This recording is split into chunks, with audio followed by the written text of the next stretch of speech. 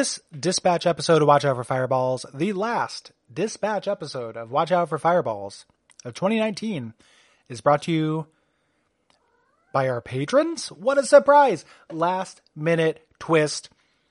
If you are hearing this on early release, please tune in to Duckstream this weekend. Go to duckfeed.tv/Duckstream to find information. And if you are a patron, thank you very much. If you're not, please consider. Go to patreon.com/duckfeedtv. Thank you.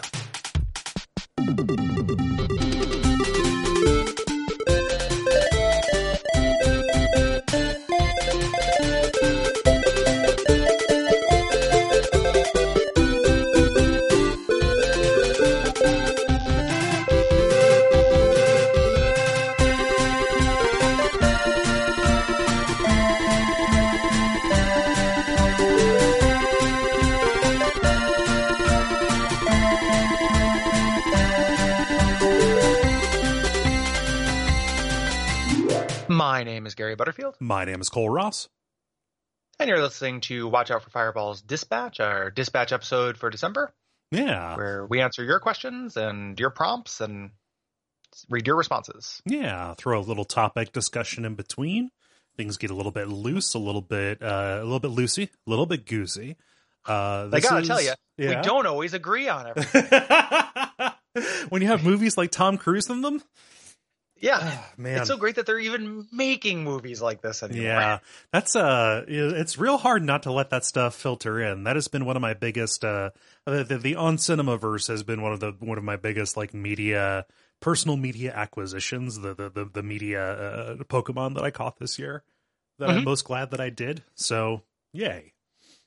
That's always a thing on the AV Club. They always have what old media did you get turned on to this year? Yeah. So it's a good feeling. Yeah. Come into the On Cinemaverse. Really excited to go to the mandatory attendance tour in a couple months. You love Tutti Frutti. We love Tutti Frutti. It's the music you grew up with. So very excited for little Richie. Yeah. So, yeah. So why don't we get started? We're gonna do the questions and prompts first here. Yeah. As per always. Mm-hmm. Here. Go ahead and get us started here, Cole. I usually start. Yeah. Let's go first. Let's see here. Let's go with Tamika, who asks or says, I really enjoyed the discussion of game economies in the Jade Empire episode and think a greater discussion of how game economies can creep into other aspects of the game make for a good topic and games that handle that burden particularly well or poorly. Yeah. So yeah, this could be a topic, but it could also be something we can get through in a reasonable time. Yeah. This is I think that for me, the origins of this idea started during the Bloodborne season. So in a weird way, Chalice Dungeons are the way that this game design truth came to me. Yeah. Was realizing how unfun it was to, go into a corner of the world, explore a cool secret and just find a scratch off that wins another scratch off. Yeah. As Riff puts it for Chalice Dungeons, and then just feeling bad, and just thinking the fact that this game does not have as much equipment, there's, very few armor sets. There's only a limited number of weapons. Yeah. It is not as item based. It doesn't have that RPG sense to it that the previous games had, have actually impacted the level design and the feeling of exploration. Yeah. And that kind of set off that whole idea of these things actually impact more than it initially seems. And I think that analysis of economies in games is hurt by two things. Number one, whenever people talk about economies in games, they are often talking about multiplayer games, specifically MMOs and things like that. Additionally, economy is one of those things that you only really notice when it's bad. Yeah, there's plenty of just straight put fine economies in games. And they're just fine. Yeah. It's hard to think of ones that are really good. There are a couple of things, games that do interesting things with it. Shadow Tower. There's an interesting thing with it, with the weird health, weapon degradation, triangle. Yeah. That game has. That's interesting. Something that is interesting is Metro. Metro does amazing things with their economy, where your currency is literally bullets. The good bullets are your money. Yeah, that is interesting. I think that Fallout 1 Like when I first played that, that's a really interesting, the idea that everyone is there are merchants in a town, but everyone is a barterer. So if somebody has something that's interesting to you, you can trade, like everyone is a shop. Yeah. That was really pretty fascinating to me at the time. That's interesting and cool and plays into the world flavor. Yeah. Really well. But like other times, the economy gets so well integrated with everything else that it becomes like just another reason that the game is perfect. See RE4, where there is an economy to that game, right? But you ride it so smoothly that you're pretty much always like getting just enough money for this briefcase upgrade right when you reach there. Yeah. Yeah. And you're choosing between that briefcase upgrade and something else that is also useful. Yes. There's no slam dunk choices. I think slam dunk choices are a problem in an economy. Yeah. And then, in terms of games that have fucked it up, I think that there's a real comorbidity with crafting systems and fucking this up. Just because then there is just a preponderance of items that are not good on their own in the world, which fuck up the exploration aspect of it. Like if I'm not going to craft this specific sword, beating this boss or going into this corner to get a part of this sword when I'm spec'd for axes feels bad. Yeah. That's a shitty feeling. It feels worse than just getting an axe or a sword I'm not going to use. Yeah. Like getting a part of a sword. Like that's, like for as much as like I think that it's a masterpiece game, I think Witcher 3 has a pretty annoying economy. Yeah. I think it's probably one of the weaker parts of that game. Or I think about Fallout 76's economy is horrible. It's so disempowering. Like they have such a tight throttle on your power. Like again, just in the way that the tendrils reach into things, because economy also plays into your power arc in a game. Yeah. And how much control. Like we talk about games that are slopes versus games that are stairs, and how stairs are really satisfying because you can kind of jump the curve temporarily and it feels really good. Yeah. Like, oh man, I did the work to get the Drake sword, and now, inarguably, I am unbalanced and kind of overpowered for a couple levels. Yeah. I can sprint until I run into the wall. Yeah. Yeah, and it feels good. Like it has a really nice sense of pace to it. Games that so Fallout 76, because it is a multiplayer game, and because it's not like particularly well made, like it has such a tight control on the economy where you go in and you trade 70 sets of just junk and you get 3 caps, which then you can spend 6 caps to get a +1 armor upgrade. Like it's very, very slow and kind of pathetic feeling. There's no empowerment in it.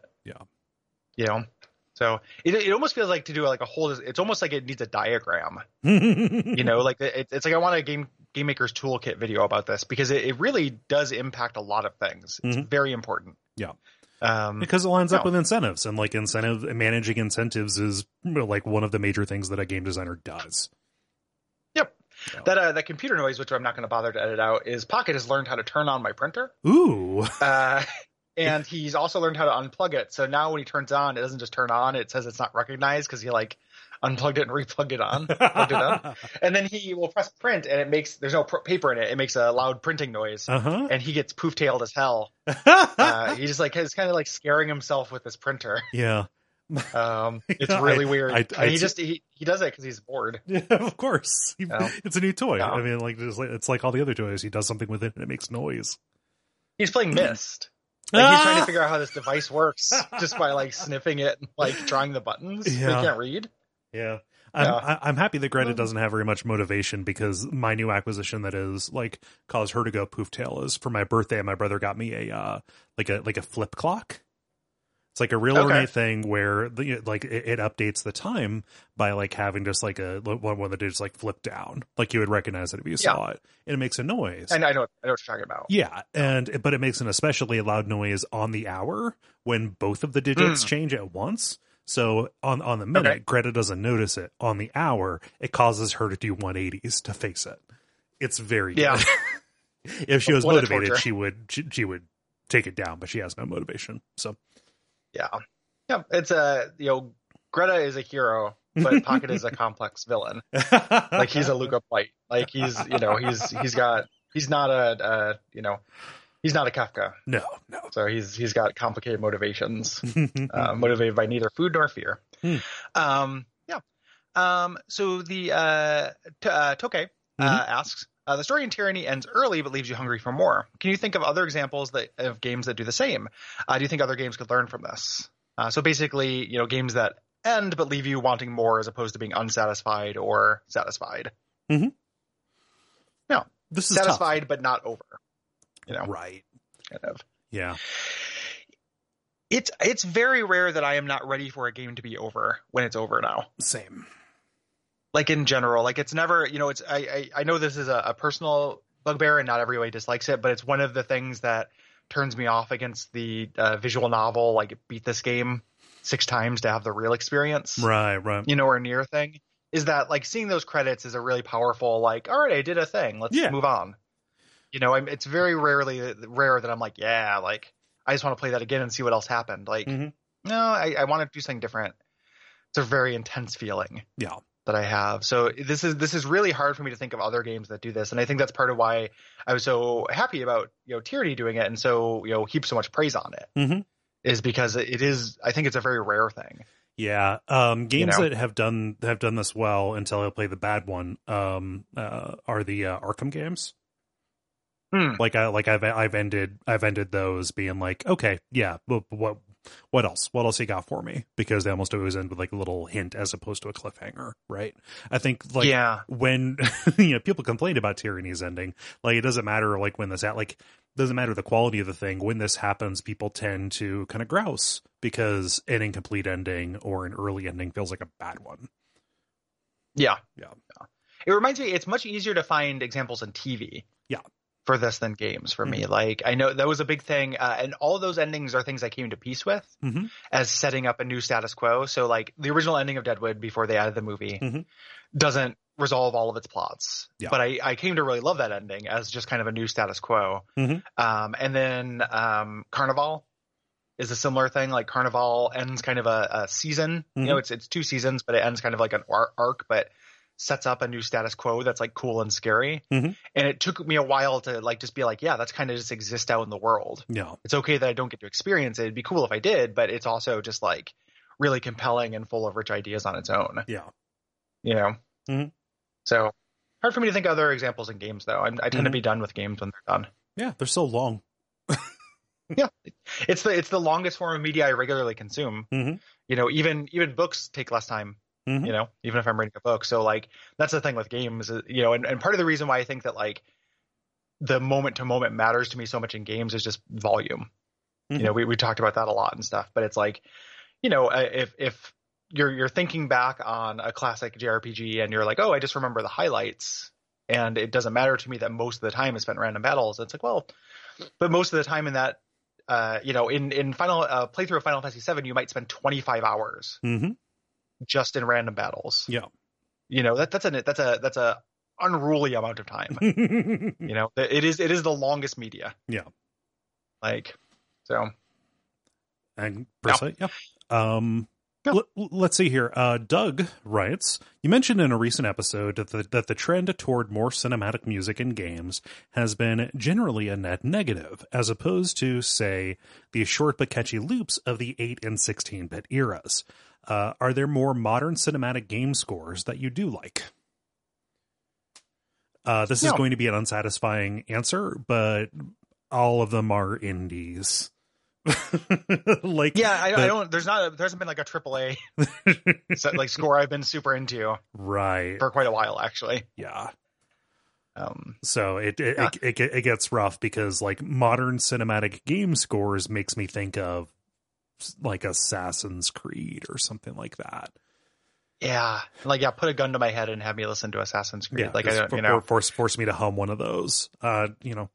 Maybe no, I couldn't. Sorry. I don't know how those go. I play them like those games. So so I think of something like, even though it's not like cinematic, it's not like a retro score of something like Hollow Knight. Yeah, like that has. It's not ambient. It's texture, but it's somewhere between. Yeah, it's texture. It is textural without being ambient. I think it's a really like wonderful soundtrack. But in general, it is pretty hard for me to think of these. Yeah. I remember thinking that when on the rare chance I didn't have the radio on in Fallout 4, like it would just play the kind of orchestral music, and I remember thinking it was pretty good. Yeah, but I don't remember anything other than that, like a very gentle and kind of half-hearted sense of goodwill. I don't remember anything really about it. Yeah. So which is the problem. Yeah. For me. On the other side of this, like scores that I would consider to be extremely cinematic and dramatic, even would be the music for The Last Door, and consequently, like Blasphemous. But that's... oh man, Blasphemous' music is very good, though. Yeah. Sorry, just but I'm calling it good, right? Like I would call it cinematic. Yeah. It just rushed to my head. Yeah. Like the cameras did a zoom in on my pupil, which just expanded like in, like in Requiem for a Dream. Requiem for a Dream. Yeah. I just had a real like, oh yeah, like we get to talk about that soundtrack pretty soon. I know, right? That soundtrack is incredible. Yeah. That composer, like the Last Door has amazing music. Both of those do. Yeah, but like that's indie, and also it uses some more digital sound palettes like that. That isn't a Philharmonic orchestra, flooding you with sound. So it's hard to say it qualifies. Yeah, there's something to where the idea of music. The other thing I think about when I think about modern games that do that is I think about like MCU music. Oh yeah. And I see this as like as getting increasingly unfashionable to like those movies. Mm-hmm. As somebody who likes those movies, like I'm never going to go to bat for the music. Right. It can have like a moment of like, oh, like this inspired a feeling because I have associations. Yeah. But I don't think that's that impressive of a trick to me. And it just doesn't do a lot for me. Yeah. Like just having an emotion. I was thinking about like when we did the Dark Souls 3 music episode, and you talked about the those three, just those three notes in the Soul of Cinder theme that are called Gwyn, and that being the thing everyone talks about. I was also thinking about how nobody really, even though I think it's generally not bad, talks about the music from BioShock Infinite other than the covers. Yeah. Like everyone's like, oh yeah, the music in that game is great, and they're just talking about the postmodern jukebox stuff. Because of course they are. Yeah. It just I don't know. I don't think it's that unusual to have that stuff fade into the background. I think the big thing is we're just saying it. Yeah. And just people, we're both controversial and brave is the problem. That's true, and we're getting paid. Yes. For those opinions. It's a combination of those traits, those virtues. Yes. Yeah. Jack says, with the transition from physical games to digital and now to game streaming, most gamers don't own their games in the same way that they used to, if at all. In addition, the range of things that can be done with each kind of game are different. Game sharing, mods, copies for emulation, etc. What do you guys think are the positives and negatives of these three different game delivery systems, as well as any greater impacts and implications each of them has on gaming as a whole? So those three different systems being owning a physical game like a cart or a CD, right. Having a digital rights to it like a Steam thing versus streaming it, having the rights to stream it. Yes.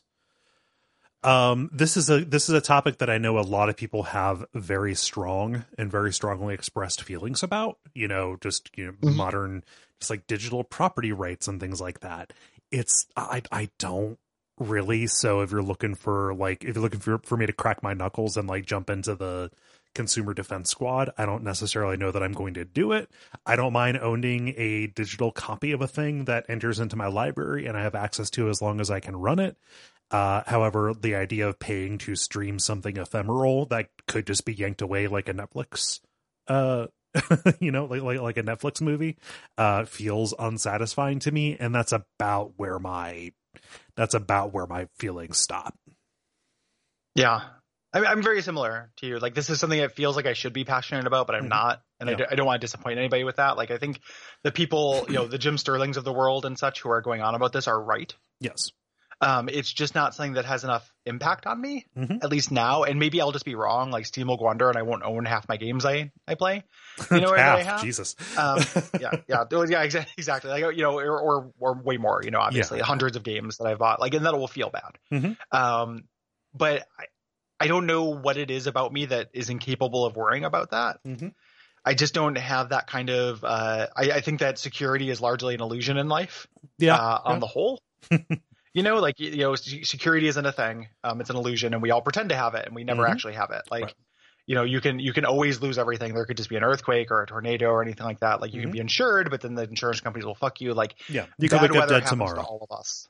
You could wake up dead tomorrow. Like, I don't put a lot of stock in security as an idea. I value it, but I think it's largely fake. So that probably plays into this. And I also, I've gone through this entire dance with music I went from somebody with like a very robust CD collection that I was kind of proud of to somebody who now just has a streaming service for music as an economic reality of moving into a successive series of smaller apartments, many times per year for several years in a row. And I just kind of came to peace with the idea. Like, it sounded intolerable. It sounded like something I would hate doing. I did it. I woke up the next day and I was fine. Yeah. And it's like, I still get to listen to music. That wasn't taken away from me. It's just the life that I have. Yeah. It's not exactly the same, with this game thing, because I could still choose to always buy physical copies. But I just know that it feels like the consequences they're abstract. Yeah. To me. It also, it probably helps or hurts. Consider, pick one of those. It probably helps or hurts that I spent so long working at a game store that was basically just a pawn shop, and I got to see the look in everybody's face when they realized how little residual value the physical versions of those games had. Like, none of this is an investment. No. So that pretty much severed the idea that the physical thing had any real value outside of what I chose to get in and get out of it. Right. Yeah, whatever you chose to get from it. Yeah. Like if you enjoy your shelf, nothing, that's great. Like that's a good reason to have a shelf. Yeah. But it's not, it's not an investment. Right. It's a weird thing because I think that it's also, there's an element of this where looking at other forms of media and other mediums, like there is an element where this is the way the wind's blowing as well. Like raging against this feels a little bit like tilting at windmills to me. Like there's not like, yes, everybody like dunked on the Stadia and like it doesn't seem good. There's I can say this as sure as I can say anything. There's no way in which that's not the future. Right. At some point, like we don't just like that is the predominant way games happen is you just stream them. I guarantee that it is inevitable. Yeah. Anytime one of those services, be it on Live, be it PlayStation Now, be it Google Stadia, fails or underwhelms, that is not the death knell of this. That just means it didn't work this time. Yeah, the technology isn't quite there, but of course it will be because that's what technology does. And that doesn't mean like right now I can go buy vinyl and vinyl is having a resurgence. Like there will still be a way to buy these games physically. If that's very important to you, you'll still be able to do it. It just won't be the norm, I don't think. Get with the times, old man. Vinyl's having a resurgence. Cassette tapes are having a resurgence. Yeah. Cassette tapes are having a resurgence. Yeah. I have a tape player. I know. I have a cassette tape. I own a cassette tape. Guys. Yeah. It's dumb. Cassette tapes are expensive now. I go into a thrift store and it's like $7. I'm like, this is stupid. This isn't worth it. But it is, it's going to happen. So there's an element of just kind of like buckle up. Yeah. To me as well. Yeah. Collectively as consumers, we don't actually have any real power over this. Yeah. No. Yeah. At the end of 2019, that's the answer you're getting. Like maybe some hope will happen in the future and we'll feel like, we're not just at the whims of waking up dead tomorrow and having no power as consumers, but like, I didn't expect now, nihilism to be, and just the weather outside, man. Oh yeah. It's the world we're living in now. True. This is water. Like, oh man. Patrick writes, at what point do you decide to walk away from a disappointing game, and what can a disappointing game do to make you see it through to the end? This is never a conscious decision. I just stop playing. I go and play something else I'd rather play. Yeah. And then just think I'm going to go back to it and then I just don't. Yeah. A lot of times it's pretty rare that like every once in a while I'll quit something and like uninstall it. I'm like, yeah, I'm definitely not going to play this. Yeah. Generally, though, I think that I will at some point, and it just goes in the big future bin with like all the Spiderweb software games and like everything that is the, things that on most, some level of my consciousness, I know I'll never actually get to, but I like the idea of it being a future grenade. Yeah. For me. There's never like a marker. A lot of times it is just enough friction, like, oh, I'm pretty bored. I'd rather be playing something else. And that comes up enough times. I'm like, well, fuck this. Yeah.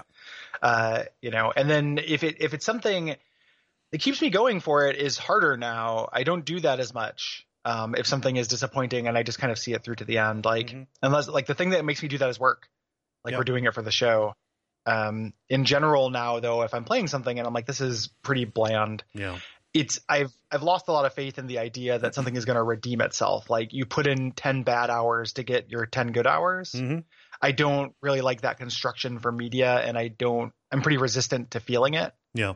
As I play a game, I never forget the first 10 hours. So it's pretty rare that I'm like, this is going to keep me going to the end with the hopes that it gets better. It's not an investment. It's not an investment. Yeah. I don't sunk cost fallacy games anymore, generally. Yeah. Yep. So. The thing that it can do, and this is more of an outcome than a prescription, but the thing it can do is make me not want to stop playing in the first place. You know? Yeah. Be Spider-Man for PS4, you know? Just be smooth joy the entire way through. I don't know what makes that happen, but yeah. Yeah, and then we try to talk about those. You know, one of the things we do in the show when we're talking about a game that's very like good is try to articulate like the dozens of little things that keep pulling you along. You know, but the answer is just it's there's not a general thing. It's lots of little things. Yeah, you know that kind of pull you forward, I think. So, yeah. Let us see here. This question from Lewis here. Any hopes for the announced BioShock game? I just finished Infinite and had a lot of ill will towards it by the end. The artist and environment designers deserved a much better game in writing. Seems Ken Levine won't be involved in this new one. Maybe that'll help. Or has the Infinite Universe can of worms fucked it up for good? They can just choose not to do that. Yeah, I have quite a bit of hope actually for this. Like I think they can getting away from as a BioShock 2 partisan. I have getting Ken Levine away from this is good. The lead designer on it is Sean Elliott, who is somebody I did not know that. Really? Wow. Yep. That's what he's been working on, his like secret project. You know, after doing Infinite and then working at Arcane for a while. Shit, man. That's somebody who I like from podcasts, and I like how he thinks about games. Yeah. Yeah. So I actually have a lot of hope for it. Well, yeah, no, just in the past 30 seconds, my hope for it has gone way up. Now that you mentioned Sean Elliott. Dang. Yeah. Yeah. Yeah. So I think I would like to see, I like that franchise. Infinite is really disappointing and dumb. I think it's really, and it has the misery to be dumb in a useful way. So it's constantly used as an example. Like if you're ever going to be bad, don't be bad in a way that allows other things to use you as an example. That's the worst way you can be bad, because that means you'll be bad forever. People will forever be citing Infinite. Yes. As a game, even though there are other games that do that kind of thing worse, just because it's so useful. It's good shorthand. So, but yeah, I'm excited. As much as I get excited about anything, which is not that much. I don't get too much game boner. So, which is a term I stole from Sean Elliott. Damn. Like stoking your game boner is from GFW Radio. Foundational. A foundational craftsman. For full circle. No. Yeah. How do you feel about jumping to media questions? Let's do. Okay. Let's see here. Mark writes, do either of you have want to love series or franchises that had great early entries and now just keep churning out disappointing sequels? For me, it's Aliens, Terminator, likely the new Star Wars films, etc. And have you seen any of these rebound back into your good graces? I've heard some good buzz about the new Star Wars game, although I haven't played it yet, and there's always a chance that J.J. Abrams will stick the landing with this last one. Yeah. Interesting. Yeah. Yeah, I don't, for me, my perennial example of that are the Jurassic Park movies, which I like as much as, the second and third of those I think is pretty bad. The newer ones, the first one was pretty shit, but I still enjoyed watching it. The second one I liked a lot. Yeah. And that's just something that like was a it wasn't even really a franchise at first, like, but it initially, turned into a franchise that was something I care about, and got sad, when they were dumb, and then kind of felt a little bit like they were back with the next one as I recalibrated my expectations. Yeah, this happened to me a little bit with like Marvel movies, specifically on the strength or weakness of Iron Man 2. But that bounced back, And I was like, oh, like I saw Iron Man 2 and it's like, it was cool. Like those were fine, but now they're not. And I am just going to be okay with that. that did ultimately straighten out to an extent. Again, as unfashionable as it is to be into those movies. Yeah, I've not seen them and all. Martin Scorsese's gonna come kick me in the dick. Bring it, old man. Podcast. Yeah, old man is gonna go he's gonna put his hands on 2 bars like in a jungle gym and kick us both in the dick at the same time. Just gonna pummel me with a medicine ball. Yeah, he's really gonna Scorsese our balls. That's what they call that maneuver when you kick 2 guys in the dick at the same time. It's called the Scorsese. Yeah. But as far as television and stuff goes, I'm just I'm willing to cut bait. The Simpsons was for me, but it changed and now it's not. So yeah, that's fine. Yeah, cutting bait in general, I think, is a pretty good idea. No one should have given those new Star Wars movies a chance. You guys see those prequels? Y'all crazy. A band example. I was really, really excited when 2 years ago Wolf Parade put out an album that I like as much as their best album. Mm-hmm. So that was a real cool thing. They took a really long break and did some stuff that I thought was kind of middling, and then came back with something I think is really excellent. That felt real good. Yeah. REM did that. Collapse Center Now. I was going to give that example. Yeah. So there's definitely examples of things like that. Properties, I guess, in a general sense. Yeah. Generally, I'm just kind of in a perpetual state of, ready to be pleasantly surprised, but not willing to be the first person in line, Yeah. Oh man, Resident Evil. Yeah. Great example of that. Mm-hmm. We both went down with the ship with that, but it's arguable whether we should have.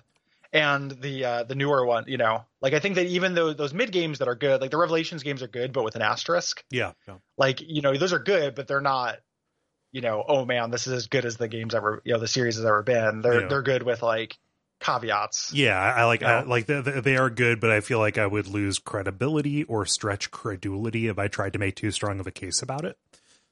Yeah, they're pretty good. Yeah, they're pretty good. It captures a little bit of what old Resident Evil feels like. Mm-hmm. But then they came back with a vengeance. So I think generally it's good to be open to those franchises doing that. Mm-hmm. But if you count on it, it's a good way to break your heart. Yeah. So, yeah. I have a question here from Dustin. Says there's kind of a little bit of a prologue with some kind words. Think you're welcome, Dustin. Then says we're skipping that. Then says for the question, I'll make this quick. As a person who considers himself creative, I often struggle with world building in the fictions I create. I don't have much trouble coming up with ideas. I have trouble deciding when I have too much detail. Do either of you have thoughts on when world building goes too far and the setting becomes suffocating rather than intriguing? When does it give enough information or too little? And can you guys cite any examples that come to mind in the form of media? Thank you and take care. P.S. Cole is right about Final Fantasy 12. It's so good, damn it. I know I read that as God damn it. First. It's so God damn it. It's so God damn it. That's so God damn it. That's so God damn it. God damn it. Did you fail your college admissions exam again? That's so God damn it. When I think so I have thoughts about this. Mm-hmm. I think that it has to do with how it's presented a lot. Yeah. Right? You can have so much detail if it's opt-in. Mm-hmm. And you won't. It's much less risky. Yeah. This is more a problem of delivery and exposition than I think it is just amount of detail. See the Dragon Age Codex. Totally. Yeah. That's a great example. And when I think about world building, my initial thought goes to the tabletop. Mm-hmm. Because of who I am, and that's really tricky because you don't want to just be an exposition monster during that. That's a really tough skill. Mm-hmm. And but if it's a book, and a book, that's also really tough because you're choosing everything that goes on the page, so that is, so I guess I don't have a real good answer for that. It is a fundamental part of good writing is handling exposition in a way that feels natural and compelling and does not feel suffocating. Mm-hmm. But I think of it as a presentational thing as opposed to just the amount of detail that's present in the world. Mm-hmm. So presentation is the biggest part of it, and specifically in fiction, and Dustin writing in talking about kind of their own creative questions or problems in approaching this. I think try just ask yourself, check your gut. Am I writing a source book or am I writing a story? Right? You can write the source book, you can have your Bible, off to the side. But like doing those two different things seem like distinctly different acts, even if they are correlated, So, in movies and games and things like that, I don't know, like just to use an example that Dustin brought up, like Final Fantasy 12 versus, say, Final Fantasy 15, where one of them is a game that it just has a tremendous amount of detail that is unfolded as you go along and gives you the context when you need it, as compared to Final Fantasy 15, where it starts up by saying, hey, go watch this 2-hour movie. So you can know where this starts. Yeah. It just like, it seems, that is an illustrative difference, and it is about delivery, not so much about like the amount of detail that is provided. Right. Yeah. They're both probably similarly developed worlds. Yeah. But it's about whether one of them kind of reveals it slowly. And that's also a thing too. This is like everything, and like, not a satisfying answer, but it's true, is that this is super subjective. So like one of my arcs on this show has been less tolerant of that in general, like of being exposited to. And that is a thing where it's going to vary per person. Like some people will just have, if there's codexes, I want to read them. It doesn't really matter like how it's presented or how much of it's presented. It's just text about the game, and I am thirsty to know as much about the game as possible. And then there's also like a lot. For me, I'm more sensitive to that, and I get more annoyed when things get in the way of the movement. Yeah, no. Like I have a real sense of pace that I want for things, and I can still end up liking that stuff later. Like I have a printed out bound copy of the Fallout Bible that I have like a Kinko's make to read backstory on the first 2 Fallout games, even though I'm glad that information was not in the game. Right. It's a separate experience. Like George R.R. Martin does that all the time. Like he puts out like these encyclopedia, like he basically puts out his Bibles. Yeah. You can get a published version of that, and they're just different experiences. They're both useful. Yeah.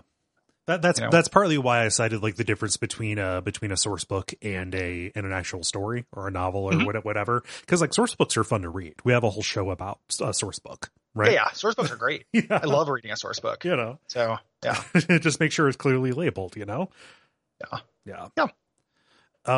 Let's see here. One more. I'm going to shorten this just a bit. I think, generally for everybody, some of these questions are going to be shortened. Remember that brevity is generally better, but this is worth talking about in the kind of media and general online etiquette kind of portion here. So Mark, writes in, starting up with some front loading, specifically about a book by a linguist named Gretchen McCulloch. The book is Because Internet, The New Rules of Language.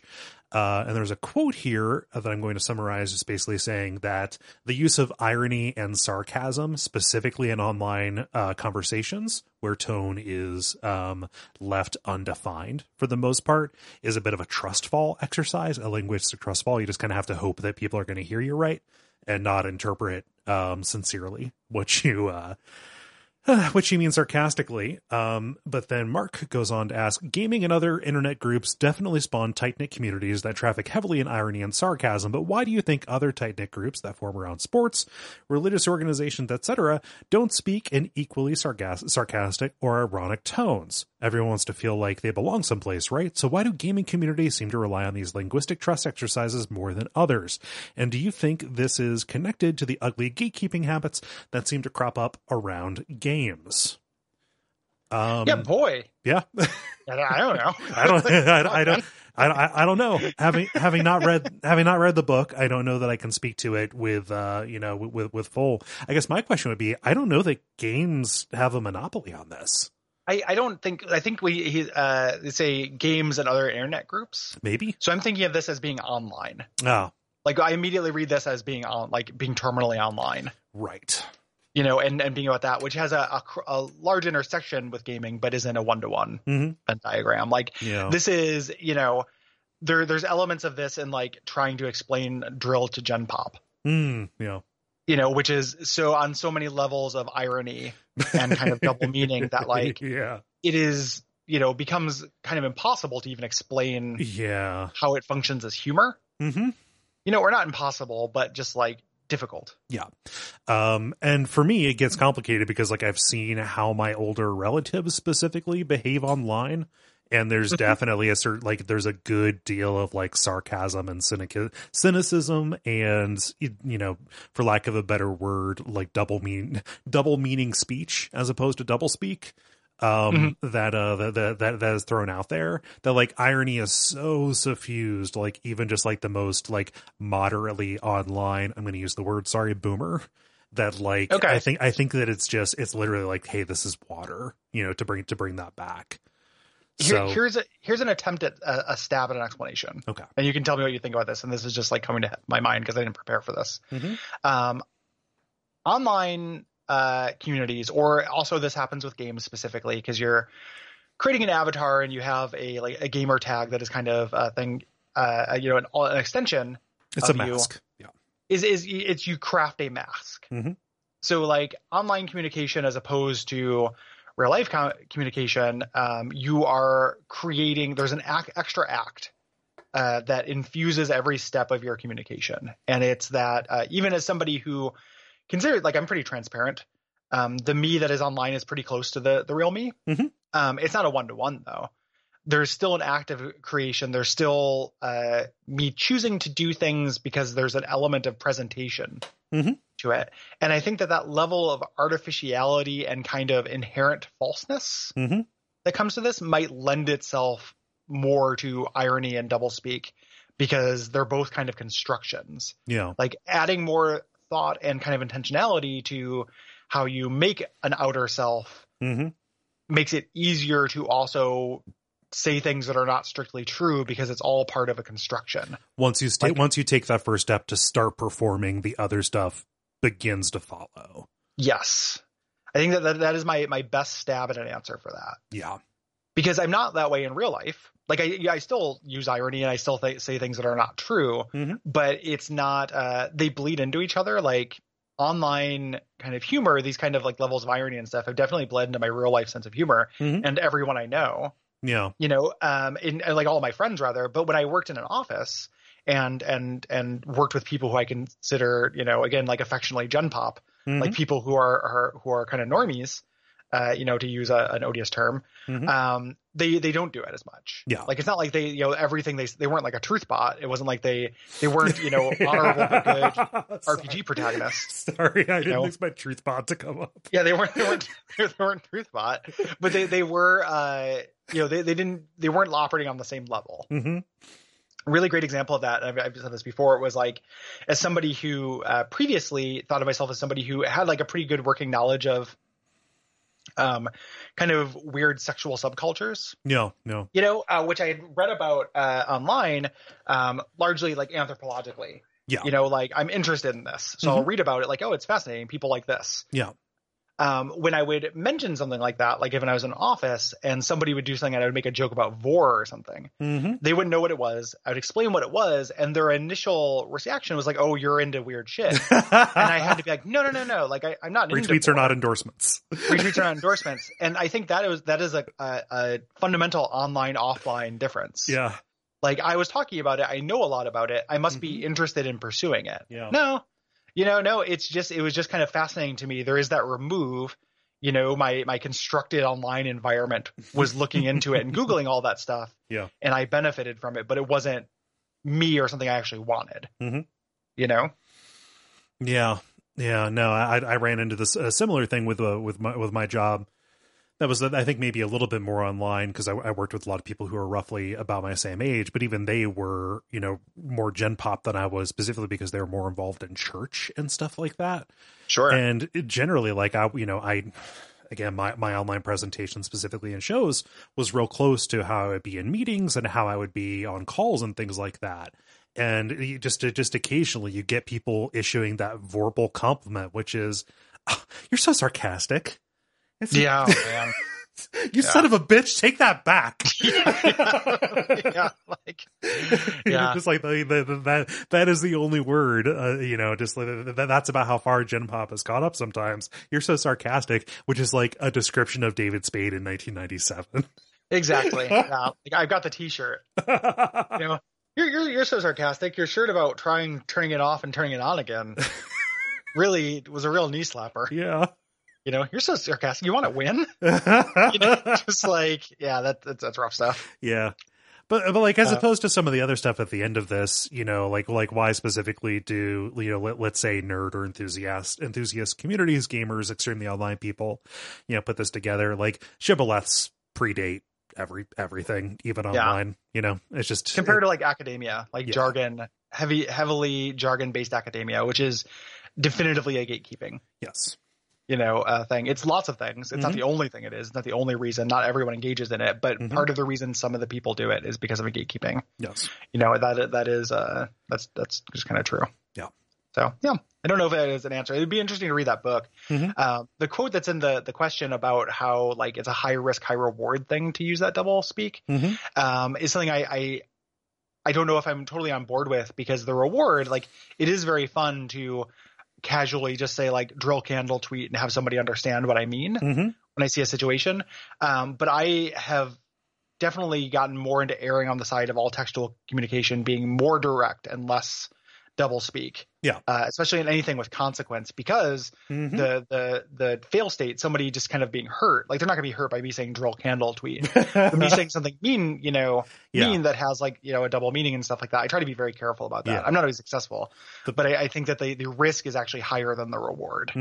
Oh, for sure. Like the risk is infinitely high, specifically with irony. See How to Radicalize a Normie, the video that Innuendo Studios put out, where irony is, effectively provides a smokescreen for genuine, regressive, bigotry, things like that. Or see what happened recently on Something Awful in FYID, where a whole bunch of casual transphobia was actually like, a smokescreen for a lot of genuine, hurtful, like motivated transphobia that was acted on. It's just the fail state is infinitely high. And the success is pretty much like, oh, you get that too. High five, bro. Yeah, exactly. Like feeling slightly more a part of a community online is important. Yeah. But boy, is it possible to overstate that importance. Like, very possible to overstate that feeling. Yeah. So, and there are also, of course, like the general caveat with anything that, comes up about this stuff, where there are other avenues to that feeling. Yeah. You don't have to take the poison. It doesn't have to be transactional. You don't have to take that risk in order to get that feeling, on being understood. Yeah. It's not a one way way to get that. Yeah. Moving on to some show questions. Sam Skidmore says, loved your D&D episode. Wondered if you have thought about doing another episode about tabletop games like Magic the Gathering or Betrayal at the House on the Hill, etc. I like this idea. I would like to do more of this stuff. It's logistically harder. Yes. Like I would murder to do a Magic episode. I love Magic. I have so much nostalgia for it. It's such a well-designed game. It's so good. And it would be really, really great. It's just such a huge ask. Yes. It's quite a bit, specifically because like there's really not an infrastructure for me here without like going a couple of towns over and like insinuating myself into a Magic the Gathering community for a year. I could play a digital version and internalize the rules, but that would probably wouldn't capture what people would want out of that. Probably. Yeah. That's the other thing, is we'd run into our Team Fortress. Yes. Issue, which is like, we like a thing, but we talk about the thing wrong, and we didn't dedicate our lives to it, so people are angry at us, which is annoying. Yeah. That doesn't really hurt us that much. It's just annoying. Yeah. So I would love to do more of that. I would love to do, something that is always in the back pocket of me is expanding the scope of the show. Like on Twitter recently, I was like, hey, what iOS games could we do? Because we've never done one. And I think that would be cool. Yeah. And, we got tons of great suggestions. A lot of them are like, I don't know if this would support an episode. And I want to, in the gentlest way possible, to say, let us worry about what will support an episode. Because like, I bet you we can. Like, I want to change the format of the show so it is not as like, I want to fail at those things if we're going to fail at them. I want to give it a shot. Yeah. Maybe this would be a weird episode, but maybe that's okay. And then we just learn something, and we, the next week another episode comes along and it's okay. Yeah. So things like board games, things like that, I'd really like to expand to try that kind of thing from time to time. Yeah. I don't want to switch this into a hybrid show, but doing a board game from time to time sounds like a fun and good idea to me. I mean, in the past we did the narrative, like, the game books kind of thing, like that's always been a little bit under the remit of the show. And I've definitely proposed doing an episode about Spider, the Secret of Bryce Manor. in the past. And I love that game. Yeah. Like I would be way into doing that game. Mm-hmm. So there's a bunch of stuff like that. Like I would like to kind of stretch some format. Mm-hmm. Thanks. Yeah. I did, for people who are on the premium feed, I did like a little solo cast about Betrayal Legacy, which is a game I hated. No. So I think that's a really poorly designed game. Yeah.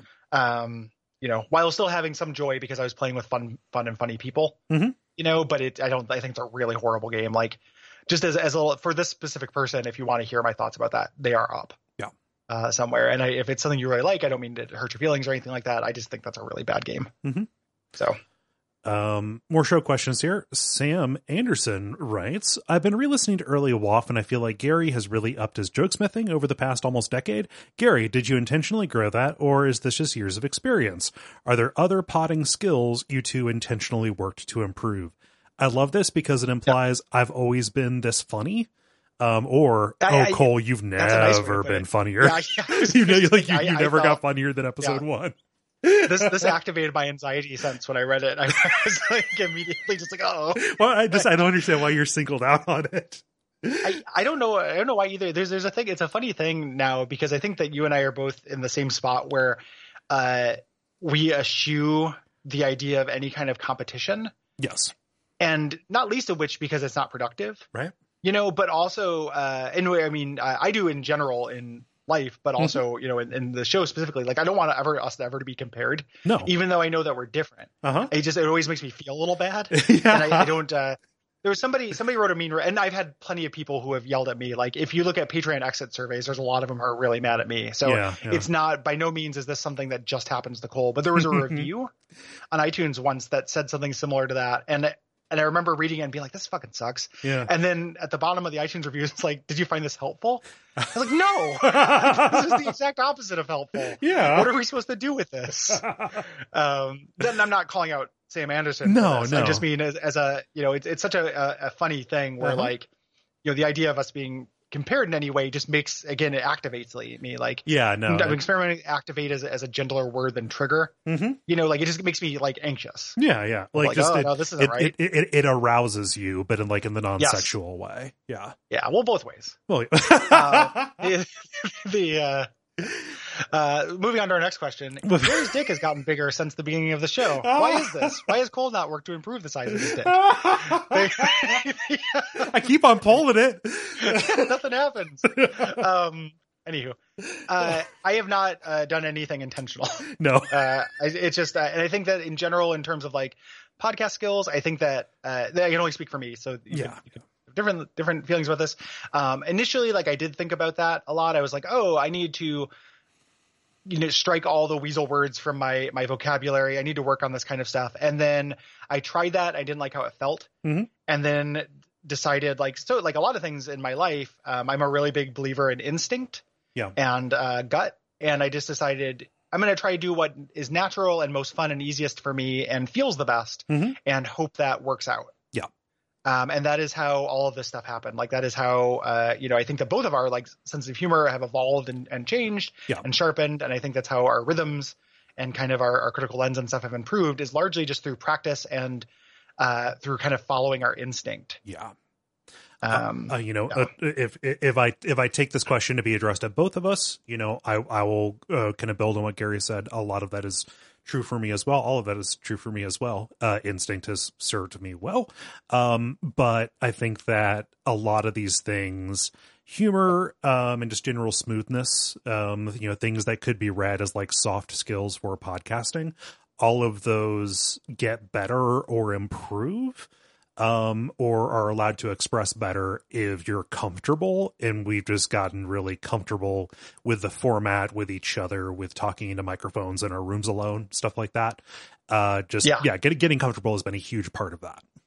There are a lot of ways in which we have changed the direction of the network or the shows to match what felt easiest and most sustainable and most comfortable. So there's ways in which we crafted what we were going to do based around what was comfortable, not because of laziness, but because we thought it would have this knock-on effect of creating a better result. And we were right, I think. and people who are listening to this presumably think that as well. Generally, there's more not everybody doesn't. Oh, true. Yeah, it's subjective. Generally, it is better to lean into your strengths than to try very hard to shore up your weaknesses. In terms of like spending your points, if you look at this like tabletop or whatever, Yeah. And that's another way to put it, like, trusting your instinct and doing things that feel like they come naturally, etc. And there are like other things that just come from like, listening to myself when I edit, and it's like, I probably would be better served by doing a little bit more to think about where my sentences are going to end when I start them. And that's just a matter of like self-feedback more than anything that we get from outside. And it's not always, a lot of those things are not specific to podcasting. It's just kind of changing the way that you think or the way that you speak in general. Yeah. We talked about earlier, like the version of me that's on podcast is very similar to the version of me that exists in real life. It's not a one-to-one, but I am not, there's not a whole lot of act to it. There's not a lot of construct to it. Yeah. And it's funny because that ended up becoming not only just the way that I like to purport myself, but also became a major part of my tastes. Yep. When I listen to podcasts or I watch YouTubers or anything like that, like the people who just feel like people are always my favorite. Yeah. The people who are putting on a radio show are my least favorite. I just don't think that's that interesting. And it feels worse. Yeah.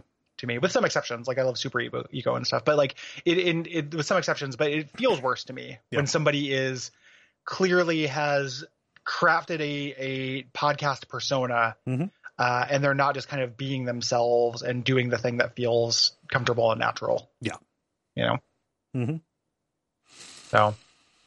So yeah. Hopefully there was an answer in there. Yeah. Hopefully. Yeah. I hope so as well.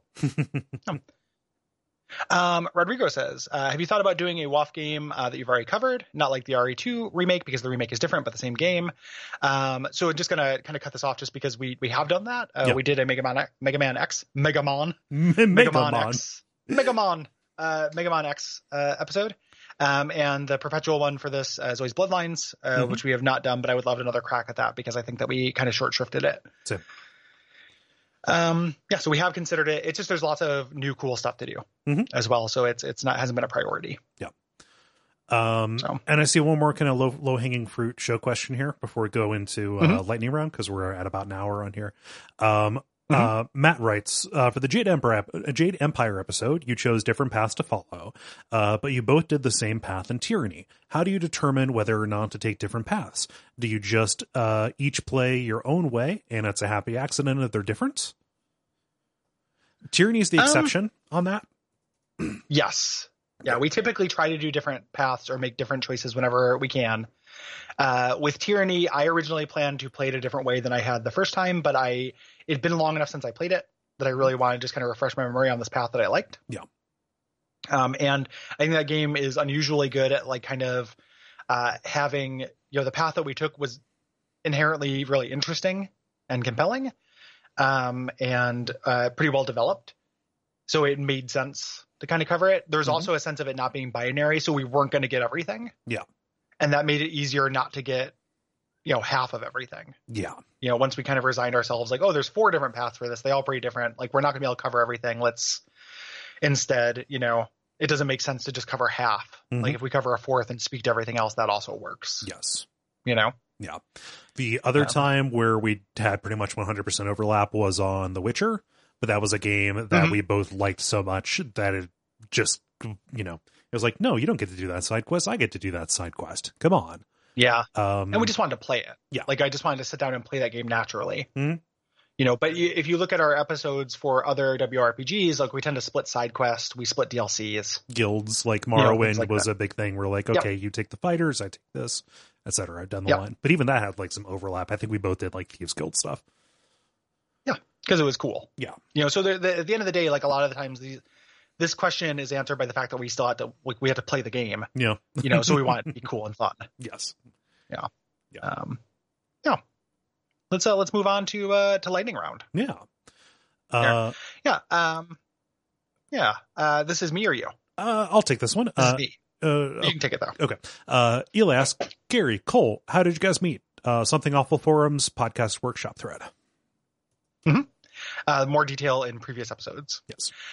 Matt Bixler says, how often do you feel hyped for upcoming games? It's something that I've noticed I feel less and less, and it's hard to get a good bead on if that's just because I'm older or if there's some trend in games I'm not on board with.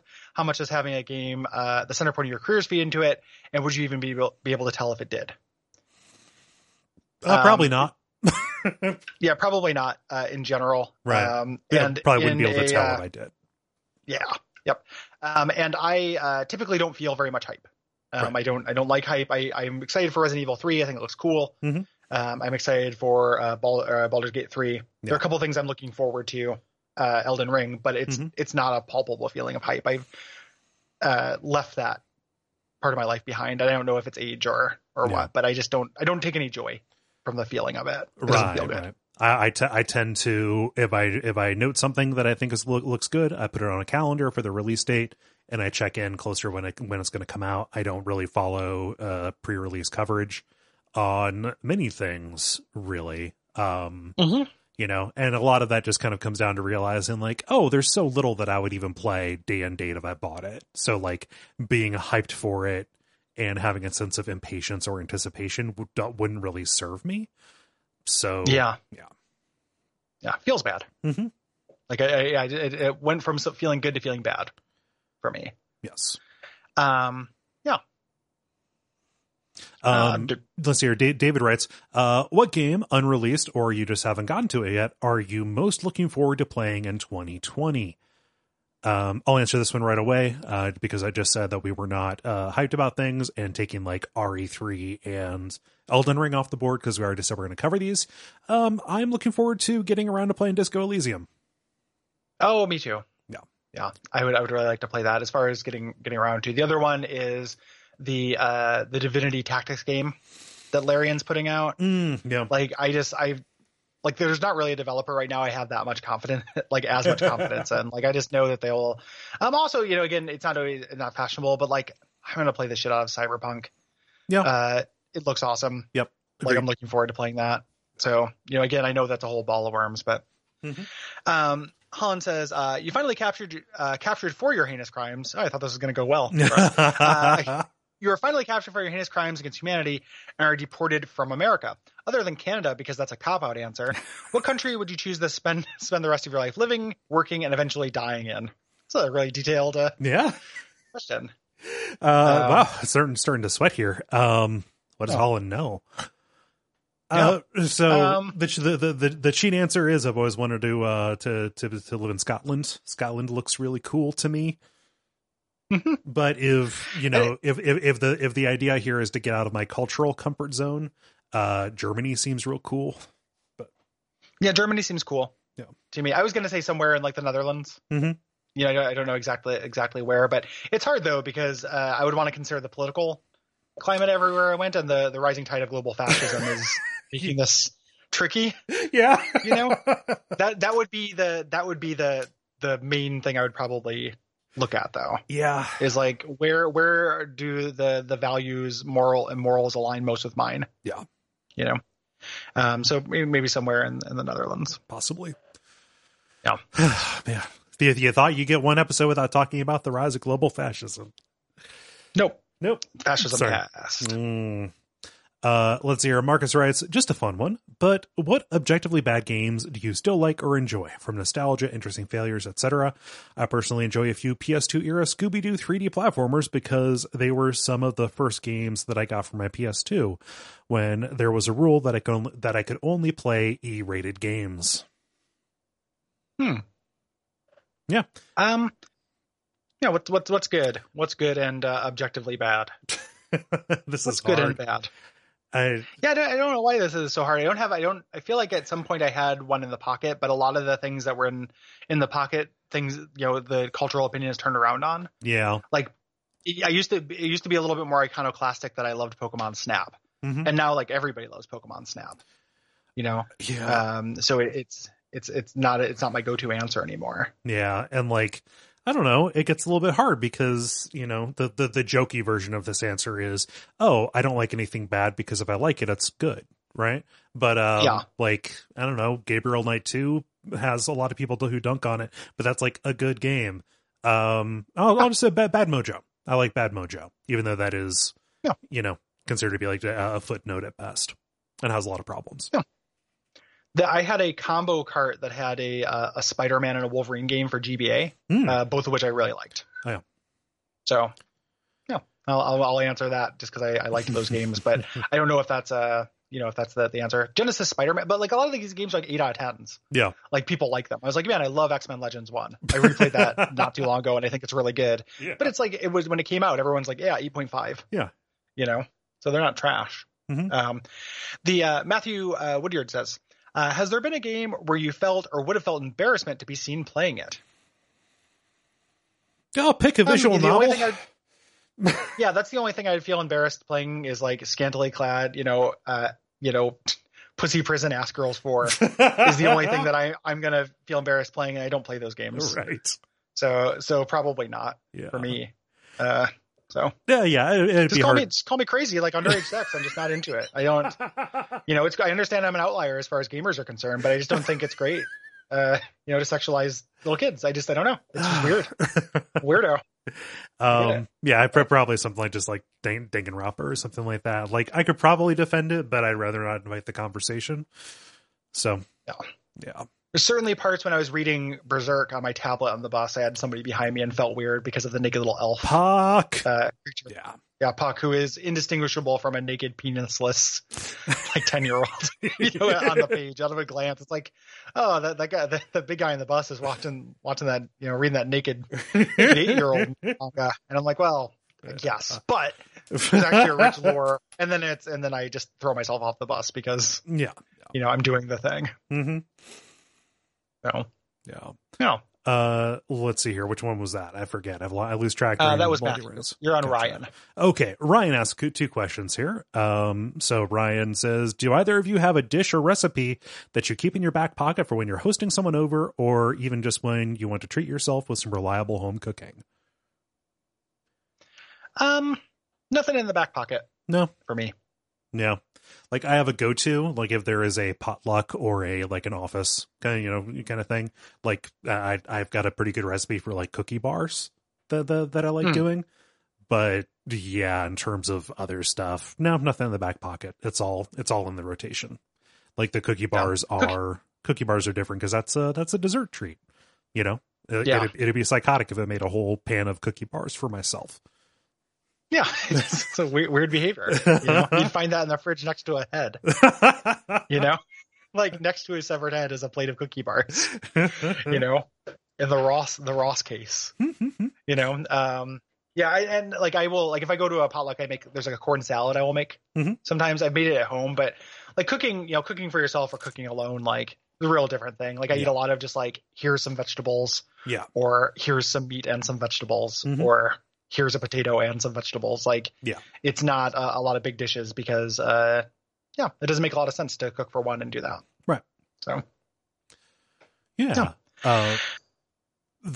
the second question? The second question here is, I've recently been playing a number of games that, while excellent, wouldn't fit the style of a show like Watch Out for Fireballs or most similar podcasts due to their structures, though the Frostpunk episode showed you guys are quite adept at working around limitations. For now, though, are there any games that either of you have been interested in doing for a show before realizing it wouldn't be a good fit?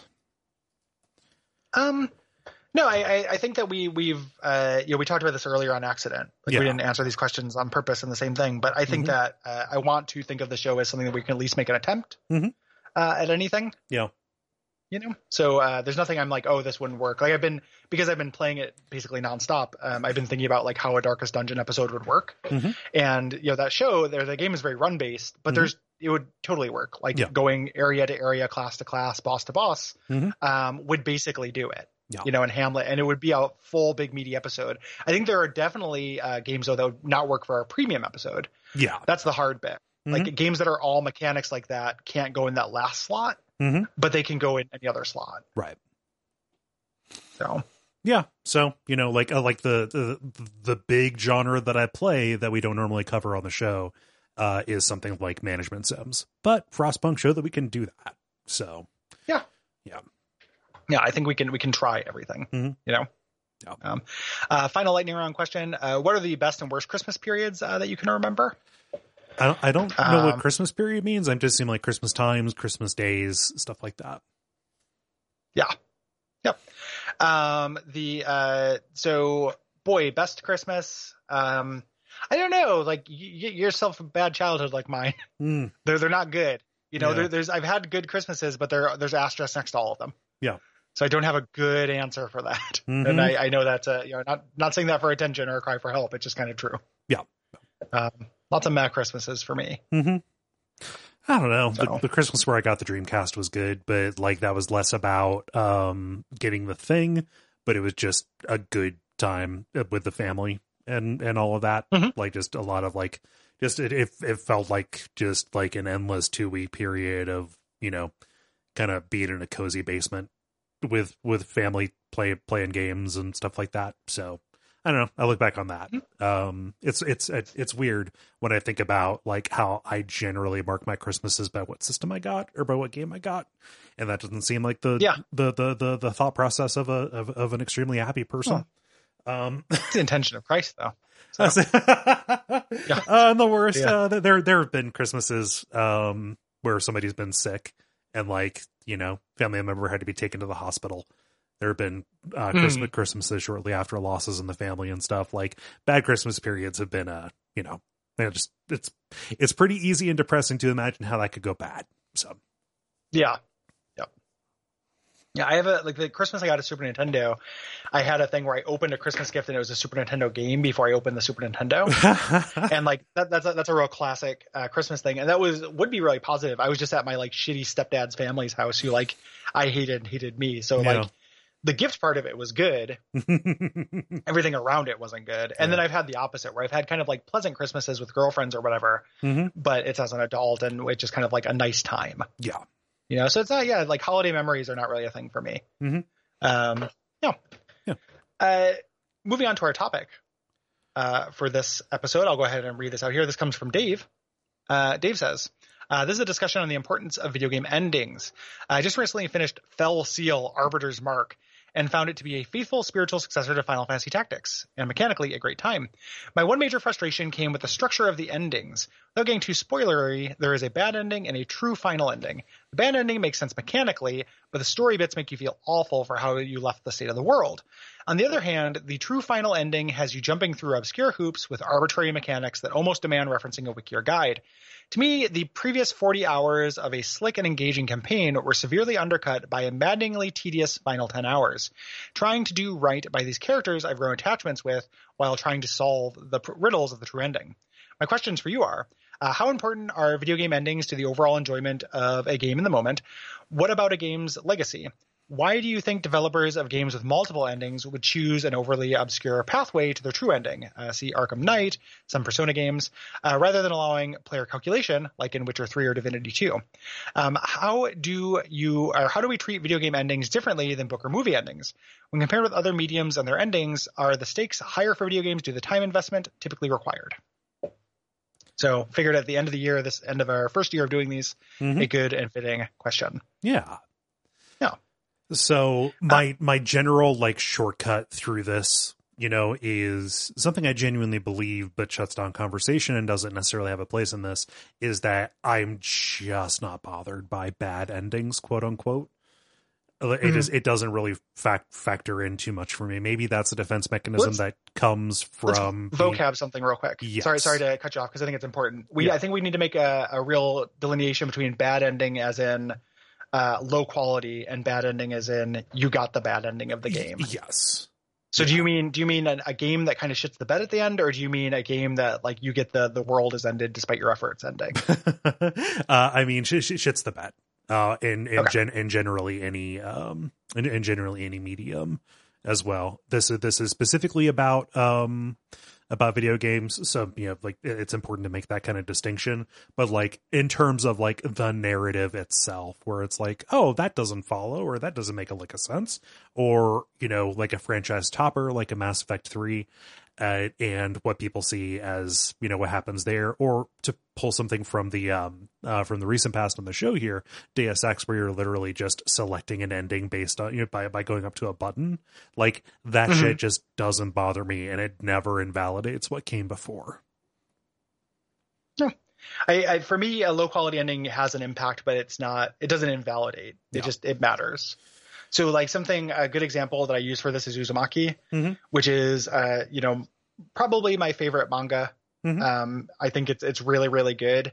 I think that there are still nuggets of good stuff at the ending, but I don't think that Ito knows how to end a story. No. Endings are really hard. They're very hard in horror. And I think that it ends up being it lasts for me. It's an asterisk.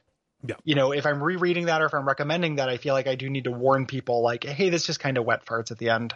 Yeah. Like this does not have a good, because to me, a good ending is really powerful, and does a lot of work. So it does matter to me. It's not weighted equally. The bulk of how I experience a work is always what's going to matter the most. Yeah. I don't have that feeling where like a bad ending takes away anything that came from before, but I'm always like, if this just actually wrapped up, like if this, like, there's a reason why The Wire is such a good show. Like it just, like one of the reasons, like it ends just really perfectly. Yeah. Or The Wire compared to Game of Thrones, or something like that, where it's like, yeah, the ending of Game of Thrones mattered. Like, yeah, it fucking sucked. It doesn't mean that the early seasons weren't good. I'm rewatching them now with my girlfriend, and they're really good. Yeah, like really good. But it sucks that story just decided to be shitty because by volume, a portion of the story was shitty. Yeah. I always, whenever I think about media, it's very, very hard for me. I don't have the bad, like Will talks about it as if like the bad parts turn into static. For him, it's just like, I just don't see them. Yeah. And I'm like, wow, what an amazing gift to just like ignore, because why you could just like anything. Yeah. Because you don't notice the bad parts. I know that's not what you're saying. But like for me, the bad parts always matter. Yeah. Of everything. They're not all weighted equally. Yeah. So a bad ending, a crappy ending will matter to me. Yeah. Just not huge. I think that I come out swinging like that mostly because there's a version. This feels like a straw man, but I've actually seen this where somebody will say weak endings are immediately disqualifying for a media for a piece of media or for a creator, and so like it does not come like it does not come up without somebody saying, oh, that is shit. Like, why would you waste the time beginning when it doesn't end properly? And I'm just immediately suspicious of any kind of disqualification like that. So it is not an asterisk. It is just like a damning. It is a verbal flaw that makes discussion of a thing broadly in front of a lot of people fucking intolerable because it just jumps in front of everything else. Was it as a Stephen King fan? You basically have to be okay with that, right? Yes, that is a particular defense mechanism that I have that I have assembled by being a Stephen King fan. Like I don't care. I don't mind the ending to The Stand. Like, don't come at me with that. Yeah, there's a big difference between there's a big gradient there. Like I'm with you in that it's not a verbal thing. Yeah. Even though like I think it matters per the work, right? So like people talking about what happens with Lost was what scared me off of Lost.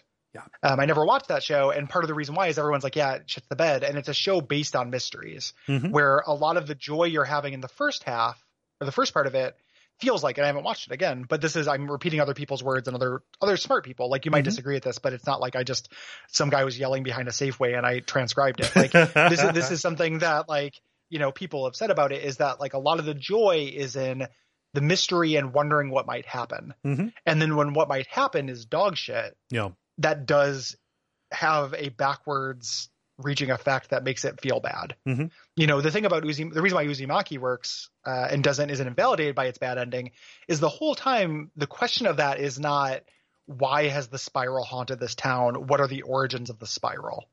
Like that is not, characters aren't talking about that. That's not the mystery. There's like a bit of surreal remove and immediacy in the situations that obfuscates that question to where like I didn't really end up asking that question until the characters started asking at the end. Right. And it didn't matter, and the answer is not satisfying, but it didn't matter because I didn't spend a lot of time asking that. If there was a really cool answer for that, it would have been awesome. Yeah.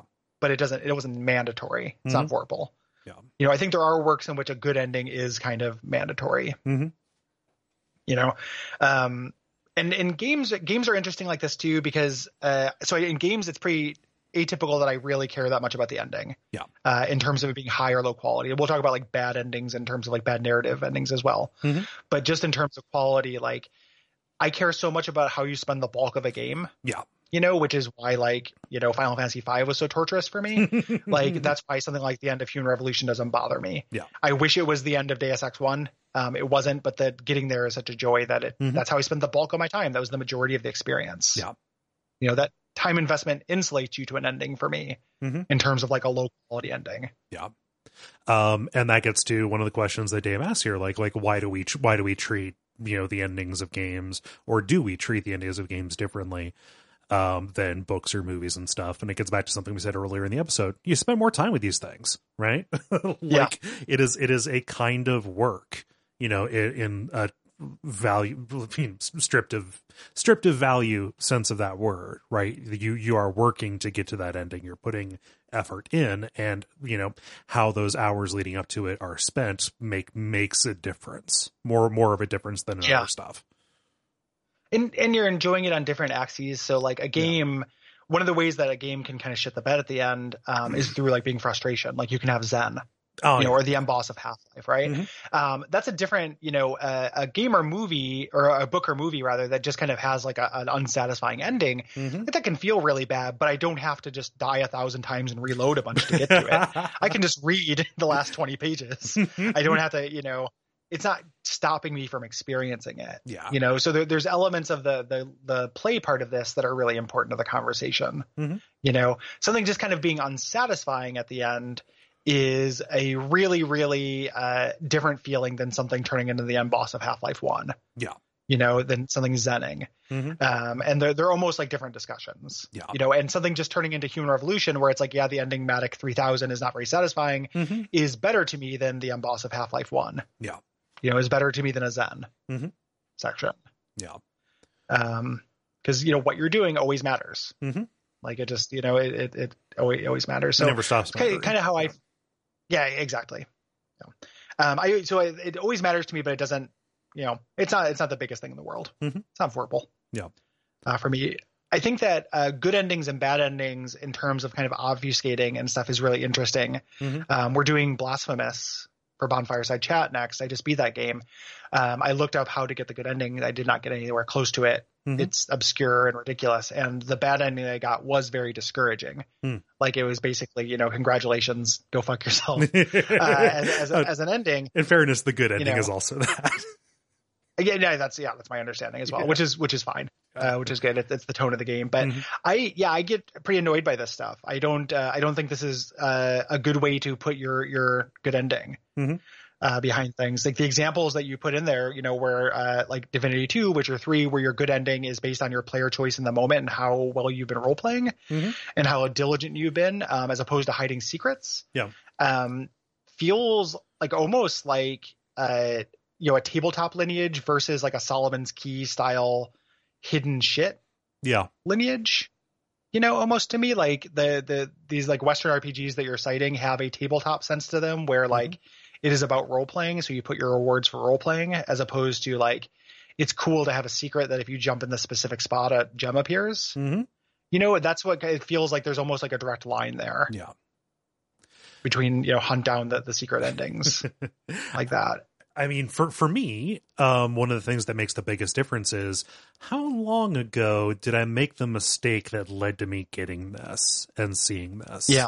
Right. Because, you know, there are examples where you make a bad decision toward the start of this and that puts you on the road to something else. Now there are like whole genres that I have, you know, probably more of a tolerance for than you do, Gary, where that is just a way that the story branches and you're not like, it's not that you're getting a bad ending. You are just getting a different ending that shows you more of the thing.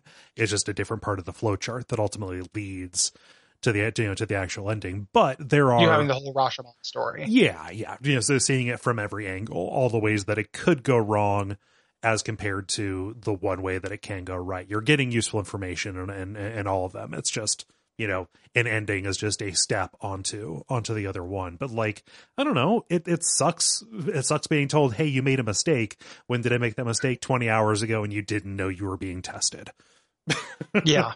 Right. Yeah. And it's funny because that ties into, Witcher 3, which we talked about, unintended consequences being a really sophisticated and cool thing that we like about games. Yeah. And it depends on defining bad. Yeah. Right. So like when you have the narratively bad ending, there's narratively bad where the game is going for some kind of gray, there are no happy endings in this world. Yeah.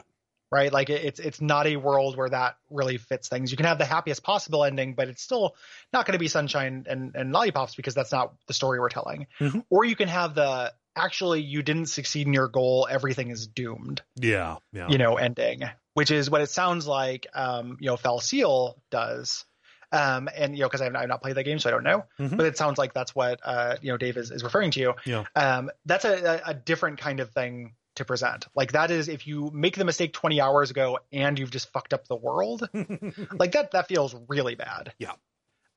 What I find rather than you making a mistake 20 hours ago, a thing that I think is really common, which is what happens in Blasphemous, what happens in Hollow Knight, et cetera, is you play the bulk of the game and then there is a task at the end that is go do optional area or go fight all the optional things. Mm-hmm. And then they put the good ending behind that. And I find that exceedingly obnoxious. Yes. It's optional. So I don't, it doesn't take anything from me. I just don't do it.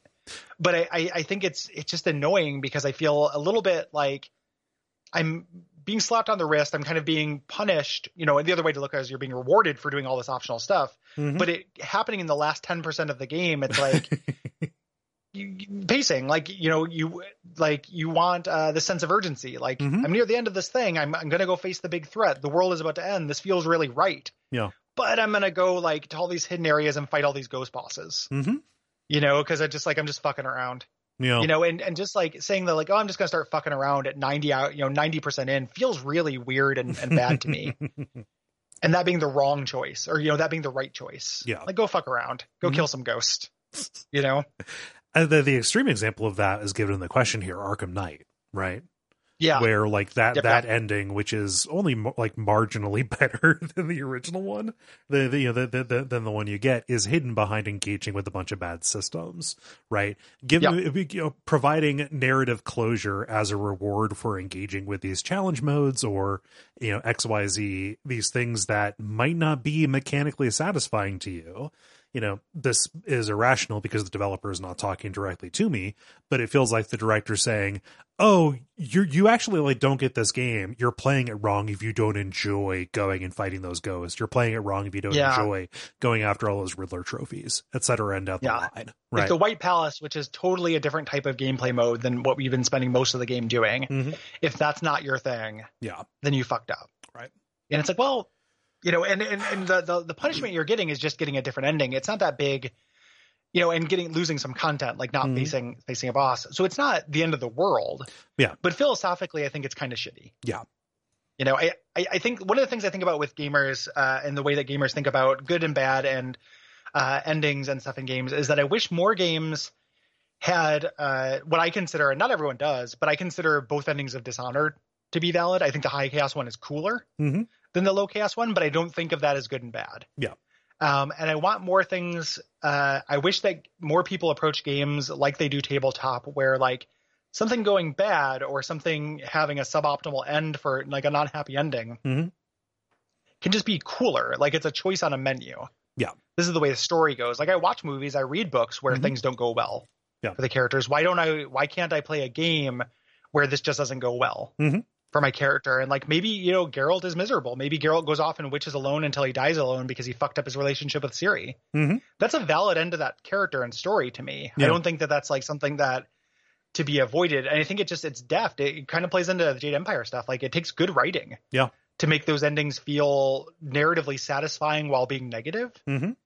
And the alternative is, oh, you fucked up and the Wild Hunt is taking over the world. Right. That's how it would be in this Fell Steel kind of way. But just making it it's kind of a sad ending for your guy, but sometimes those are some of my favorites. Yeah.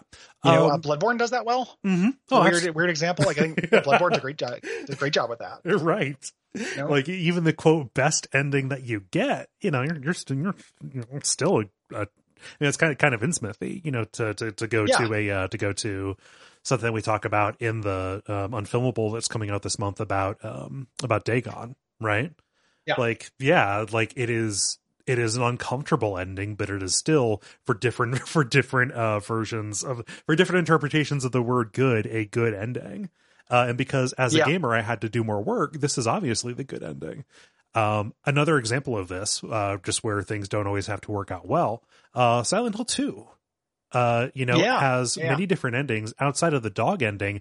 I don't think that there are any endings on those that are actually like a bad fit, right? Like, there are different, obviously there's like the good ending where you get out of the town and you have a daughter, a surrogate daughter to take with you, etc. But like the bad endings, as devastating as any of them are they still feel appropriate, right? Because it is the ending to that kind of tragic story. In fact, I think like the next to worst ending where you leave with Maria and she has the cough, like that is much sadder and much grimmer than the in water ending, right?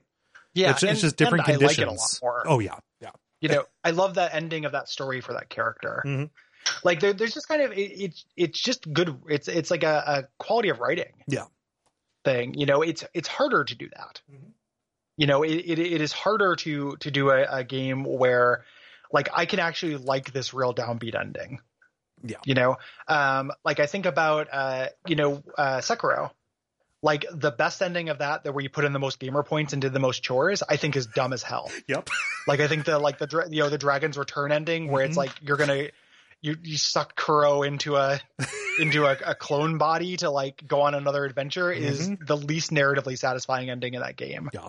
And takes the most work. Like having, it just being sad, like Kuro and Emma mourning Sekiro. Yeah. It's like a better end to that story. It's not the good ending, but it is a better ending. It makes a very better story. And that takes good writing to do that and have it and not be that. And that's rare in games, right? Yeah. Like that's not an original observation, but it's just kind of true. And part of the reason why I think it's rare in games is because games are serving gamers and gamers like to get the good boy point. Like we talked about that a lot this month with Tyranny. Yeah. Like gamers want just like everything to be happy and you've filled up all the meters, and because games in large are kind of escapists. Grade me, validate me. There's an element of that, right? And it's fine if that's how you experience games, but it's not my favorite thing. I don't think it's the coolest thing games can do. Right. I think your Silent Hill 2s or your Torments, or your Bloodborns or your Witcher 3s are the more interesting endings that you can do. And it's because they make for a better story that would stand up to other fiction. Like if this was a movie or this was a book, this would be a better story. It doesn't feel artificial because everything worked out. Right. I also I love games where they have an ending and they're pretty rotten and there's just one where there's not choices. I love the ending of Final Fantasy Tactics. Yes. That is a really uncomfortable and sad ending to that story, but that was the story. Yes. That was what happened. And I just think that's a better way of storytelling. It's what I appreciate more in stories. I think it's more sophisticated and richer. Yeah. And we talked about this too. I mean, it's been a little bit of like the past 6 months talking about, does media have to be difficult to be good? It is ambiguity problematic, especially when it's introduced at the end. We've been talking about that in regards to movies and stuff as well. That like the answer is just not necessarily. Not necessarily. Yeah. And not necessarily not either, but it's just kind of so I think that the idea, when games have the kind of wiki endings, like, hey, go collect all the doodads and that's how you get the good ending. Right. It plays into something we talked about on the show is like the security to let content be unseen. Yeah. Yeah. From developers. And that's something that is a skill and a confidence that not everybody has. Like Arkham Knight feels very unconfident to me in that choice. And so it's like another virtue. It's like an admirable trait, the perspective the authors of a game can have that have a positive knock-on effect. Yeah. They don't do this, like go do all the wiki stuff to get the good ending because they're confident. It feels insecure. Yeah. To do that to me. Yeah. A little bit. Yeah. And a lot of this feels much less devastating now than it would have 15 years ago. Where you would like read in a guide about how to get this particular ending, but no, fuck, I'm not going to do that because now YouTube exists. Yep. So. I can just watch it and just kind of be and just, earlier kind of a weird accidental theme this whole episode was like letting go of stuff. you know, and just like the idea that I'll cut bait. Yeah. You know, like I got the bad end, like I never got the good ending of Hollow Knight. Like I loved Hollow Knight. I never fought the proper boss of it. Right.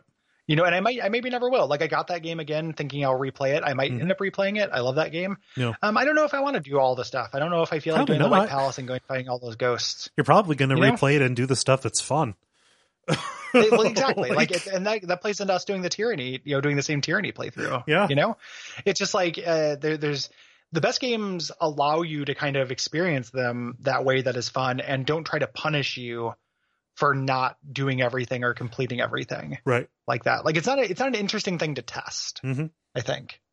Completion. You know, if the idea is completionism is not a cool or interesting thing to you know, I don't feel like I am exhibiting a virtue. Yeah. When I'm a completionist. Grade me, look at me, evaluate and rank me. Oh, I'm good, and oh so smart. Sorry, I had to look up the actual quote. Yeah.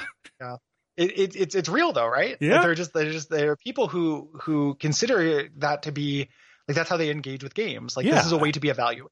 Yeah. Well, I'm not even going to like put that entirely outside myself. I recognize that in myself sometimes, and it's something I kind of buck against, and you know, try and push away. As you get older, like you get to realize like, hey, maybe I don't have to be evaluated by external things. Right. You know, maybe that was a fake idea that I grew up with. And like, actually I get to be my own person and be self-actualized and not seek external validation. You know, it's a cool part of it growing up and being a person. It's recommended. Yeah. Like as a thing. Yeah, and if you're not there yet, we're not like saying, haha, people are not as moved along. Yeah, like it's if you don't agree, that's also fine. Yeah.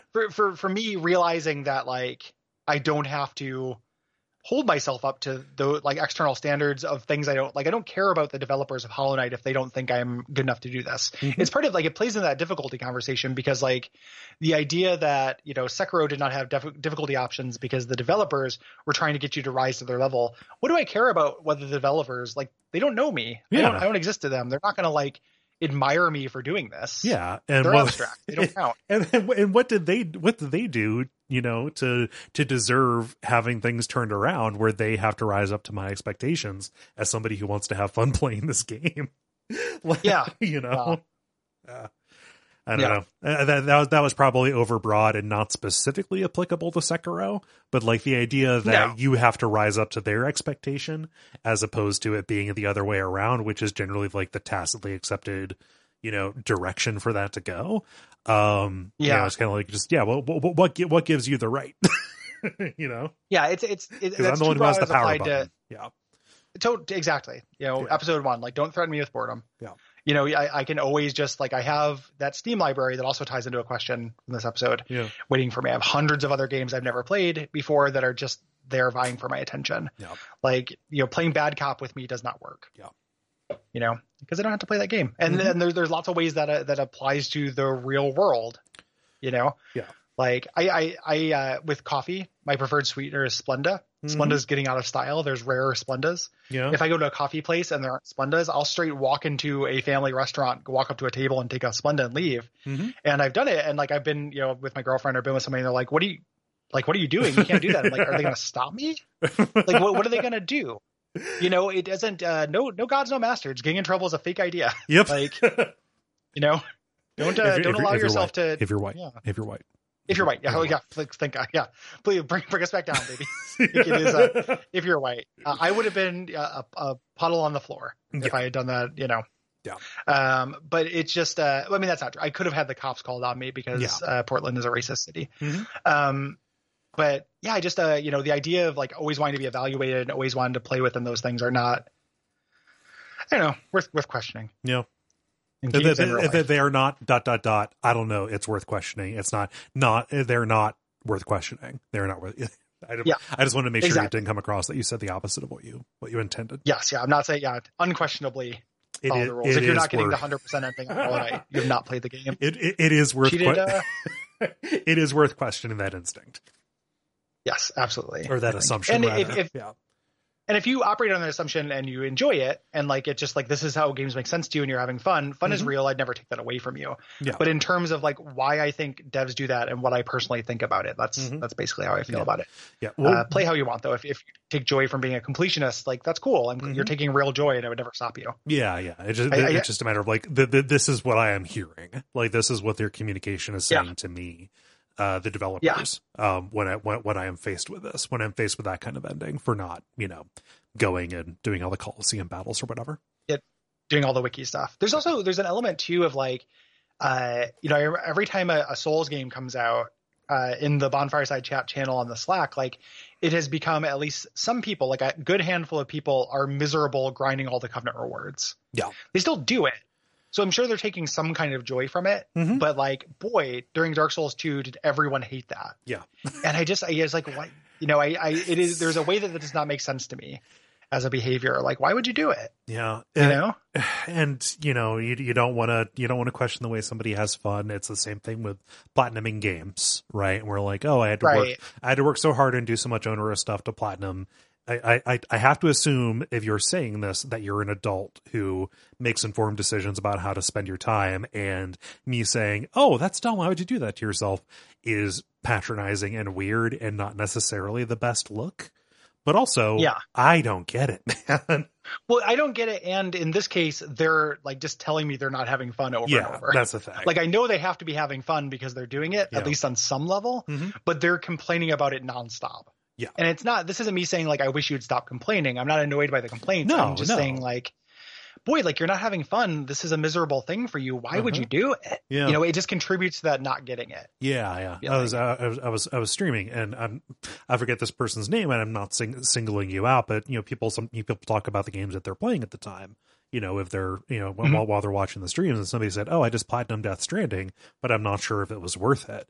And I kind of went into the whole thing. Like, I'm not going to question the way that you have fun, but like, man, if those last 25 hours were a bummer, which is what you just said. then like, I don't know. Why would you do it? Maybe that should be data if you decide to do it again, would be my, would be my suggestion as an uninvolved third party. Yep. Live and learn. Yeah. So I don't know if we got everything that's in that question, but I think that we managed to have a lively and unstructured conversation about endings. Yes. So. which is the point. Yep. Yeah. So good. So thanks everybody. We are going to now read your responses to December's games, and then we will be announcing what we're doing in February after that. Yeah. If you want to ask a question for our dispatch, or suggest a topic, you do so by being a patron. If you go to patreon.com/DuckFeedTV, we have a bunch of topics saved up. So probably after the holidays and Duckstream, we will sit down and do, another patron only topic episode. Yeah. You just clear the docket a little bit. Yeah. So going to get started here with responses about Tyranny. Michael writes in via contact. During your coverage of Tyranny on the podcast, you both mentioned a few times how cool it would be to have a Tyranny tabletop source book for world building and lore and such. You're sort of in luck. Fantasy Flight published a campaign setting called Midnight for 3rd edition Dungeons & Dragons in 2003 and updated it for 3.5e in 2005 as Midnight 2nd edition. The world state of Midnight is essentially the same as that in Tyranny. The big bad won, and the world bends under their reign. Though much of Midnight sorts through the rules about how adventurers can survive and fight back in a world where reading, weapons, and magic are outlawed, there are also rules for being legates, read martial casters, not unlike Fatebinders, for the new overlord, opening plenty of possibilities for subversion and intrigue within the ranks of the winning team. Obviously, it doesn't have the exact world building of Tyranny's Rust Canyons or Old Walls, but there's still lots of nice bits of story and flavor to be found if you're looking to deliciously darken the mood at the table for a spell. That's cool. I'd never heard of that. Neither have I. Yeah, I'll keep an eye out for that. Because 3.5 and 3 are 2 editions of D&D I didn't play very much of. So when I see those source books at the thrift store or something like that, I don't tend to pay very close attention. Yeah. But I will take a look. That's also a function of names. Like if I saw a source book called Midnight, I probably wouldn't pay attention to it. Yeah, I just assume it was just a module. or something like that, like as opposed to, so yeah, that's cool. I will definitely take a look at that. Julia says via contact, Tyranny is the only isometric CRPG to hook me so far. It's compelling, creative, and tonally consistent, but I gave up after about 7 hours. I just felt ill every time I played it. Role-playing as a scared fascist lackey is just not for me. Tyranny is well executed, but its premise, what if you were the bad guy, and if the bad guys were very evil, is just an impossibly tightrope to walk. And the fact that it often empowers the player for making the worst decisions is totally unacceptable for me right now. In the end, it's like masterful painting of an infected abscess. Sure, it's competent, but is it good? Thanks for the episode. For me, this one is a service. That's reasonable. Yeah, I think that's reasonable. I would never say like if you, especially when you say like for me right now. Yeah. Right. Like there's definitely like a not talking to clouds on a sunny day. Yeah. Thing that I understand. Mm-hmm. Or not talking to clouds on a stormy day. Yeah. Thing that I understand. Like there are times in my life where I'm like I've not fired up Pathologic 2. Yeah. Just because like that's the pit, and it's like I'm interested in it. I'm sure it's really good. Yeah. I just haven't wanted to like dive in the pit because of mental health stuff. Yeah. This kind of thing never feels, this kind of fiction, this kind of like dark fantasy fiction never feels so real to me. It doesn't feel like Hatred or Postal or anything like that has like a real world analog. Mm-hmm. It just feels like, Game of Thronesy. Yeah. To me, in a way that it doesn't activate those mirror neurons for me. Yeah. And I'm not going to look at somebody who is saying, "Oh, I don't want to enact scared lackey fascism," when I recognize that around me. Like, oh yeah, no, I get that 100%. I also get like, I don't know, just why would you touch the stove if you know it's the stove?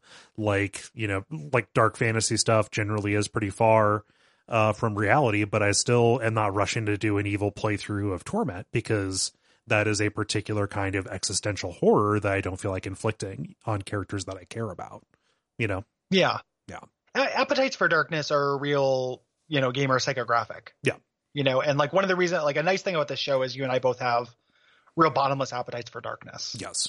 Which is why we can do all these like really bleak survival horror stuff and things like that are actually, like why we came away from Silent Hill 2 being like, oh, this is like masterpiece class, not, hey, this is too sad to consider. Yes. Because that is also an extremely bleak game. I think that one of the things about Tyranny is that, and I'm not saying that Julia is doing this, but I think that it does it a disservice to put it in that Postal Hatred box. Yeah. I think that it is more than a scared fascist lackey simulator. You have a lot of room for expression in that. Mm-hmm. I think the premise is that it's that though, and you have to kind of work to buck that. Yeah. Which I think is a strength, but it's also something that can turn it into the stove for somebody. Yeah. I can also see somebody saying, "Oh, this game's marketing is telling me that's what this is, so I'll believe them." Yeah. Nothing wrong with that. Like it is the premise. It is the premise of the game, even though it's not. I don't think it's strictly true to the execution of it. So yeah, I definitely don't fault anybody for just not wanting to do a game where bad stuff happens. Yeah. Like it is, my Twitter timeline, my peers are full of like, there's like a thing recently. I know, again, this is not what Julia's saying at all. I'm not painting any kind of brush on her. But like, Scott Benson had a tweet I really loved where he was talking about how indie games are full of people patting themselves on the back for making Tender Frog House instead of Call of Duty. And that was such a good articulation of something I've been struggling with all year. I mean, since the one about violence. Yeah.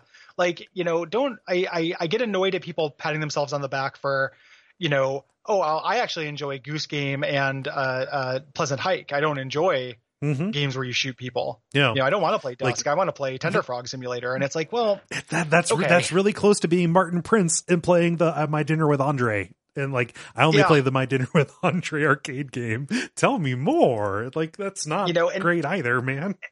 Yeah, just don't pat yourself on the back for it. Yeah, and again, Julia's not doing that. I just mean that I understand there are people who are patting themselves on the back. There are also people who are just like, I just can't stomach violence right now. Yeah, and I have no disdain for those people. Like, it's fine. I can't stomach violence, or I can't stomach being put in a position to inflict violence. I can't stomach bad things happening in games, or I can't stomach being the person who enacts those bad things in games. Mm-hmm. Like, all of those are useful points of articulation to be able to spot, right? Yeah. And my only annoyance is when it becomes self-satisfied, or when games get the automatic gold star for not doing those things. Yeah. Like those Frog Detective games look cute as fuck, and I've played one and it's nice, but it's not necessarily, And it's not necessarily something, something that solves a problem just by existing. Yeah.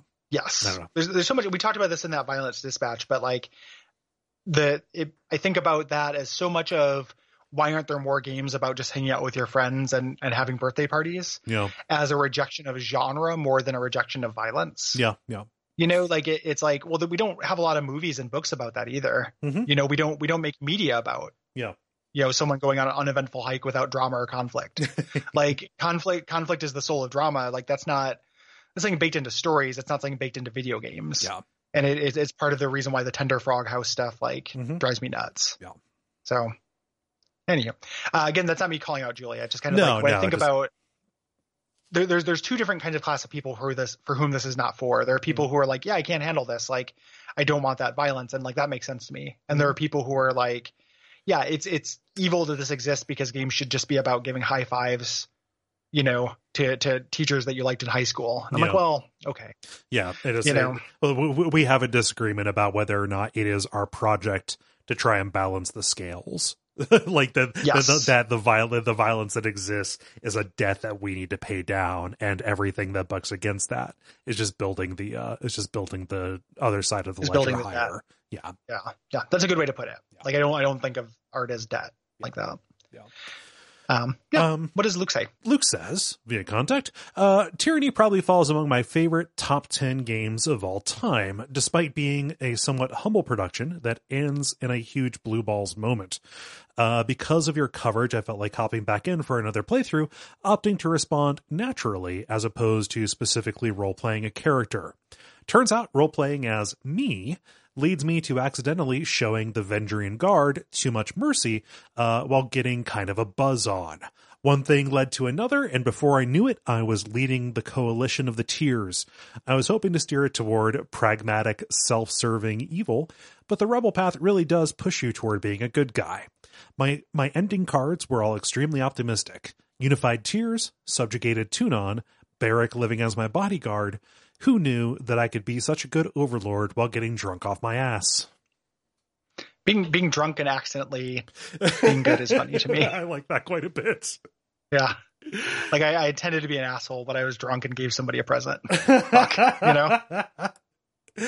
Yeah. I mean, if I was role-playing as myself, if I was not leaning into my crepulence with this, then I would that probably would be what I followed. But the Vendrian Guard wasn't what I was there for. So yeah, it's a different way. That game is one of the ways that game is good. Mm-hmm. It allows you to express yourself and the self that you're going to try on for a little bit. Yeah. Mm-hmm. Riley says via contact, I played Tyranny siding with the rebels, building up an army loyal to me, all the time skirting through by obeying the letter of the law while having clear disregard for the intent, or so I thought. As I went on, it started to become crystal clear, that Kyros was all too aware of the loopholes in their wordings. To the Overlord, building an army out of the Tears' dissonance, killing other Archons, and securing control of the Tears is perfectly acceptable, so long as I'm loyal to them. The highlight of Base Neverwinter Nights 2 was the trial scene, and Tyranny's trumps it. Winning Tunon's loyalty by successfully arguing I never actually committed treason is fantastic. At the end of the game, I swore fealty to Kyros. The would-be rebels are now my vassals, and by extension, the overlords. I couldn't help but see how my own Archon's rise paralleled Graven Ash. Though we never met Kyros, their cunning and secrecy and cold pragmatism made them truly a memorable villain. Also, as an aside, it's neat how Tyranny just happens to have more female companions than male. Games typically have an even balance or more men, so it's cool to see a game that forgoes that.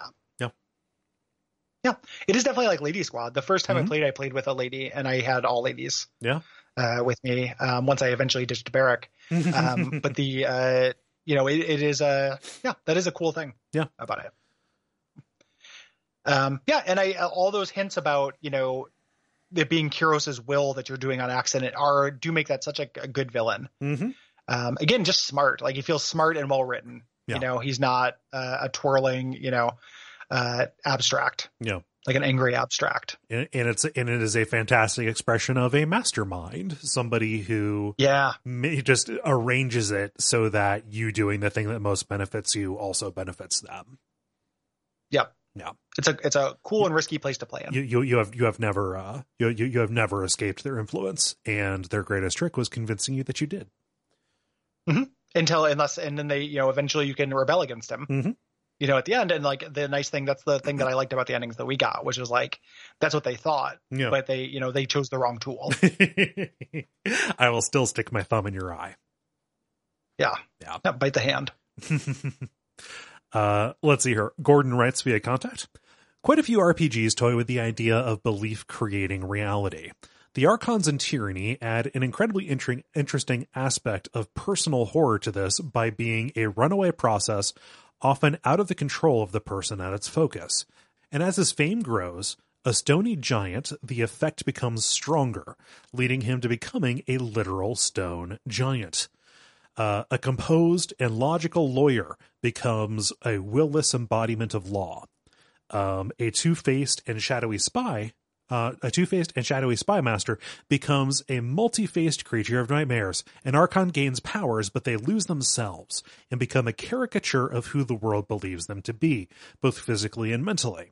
The story of Tyranny ends before the ramifications are truly felt by the protagonist, which is a shame, as this would have made excellent epilogue material to see what the player's actions have ultimately shaped their character into.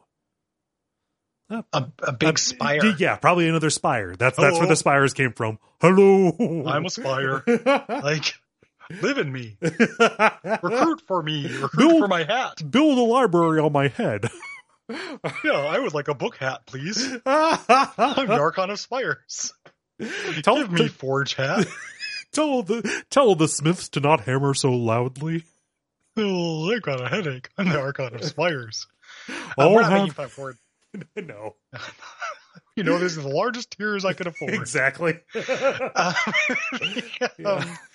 But yeah, that is an awesome part of that game.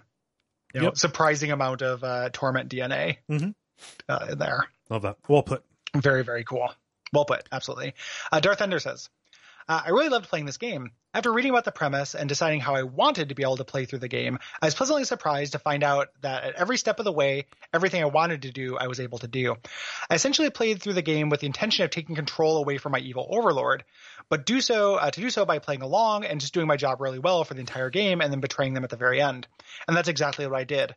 Traveling the land, assisting our people wherever possible, fixing all the disasters throughout the land, quelling the rebellious population, solving people's personal issues.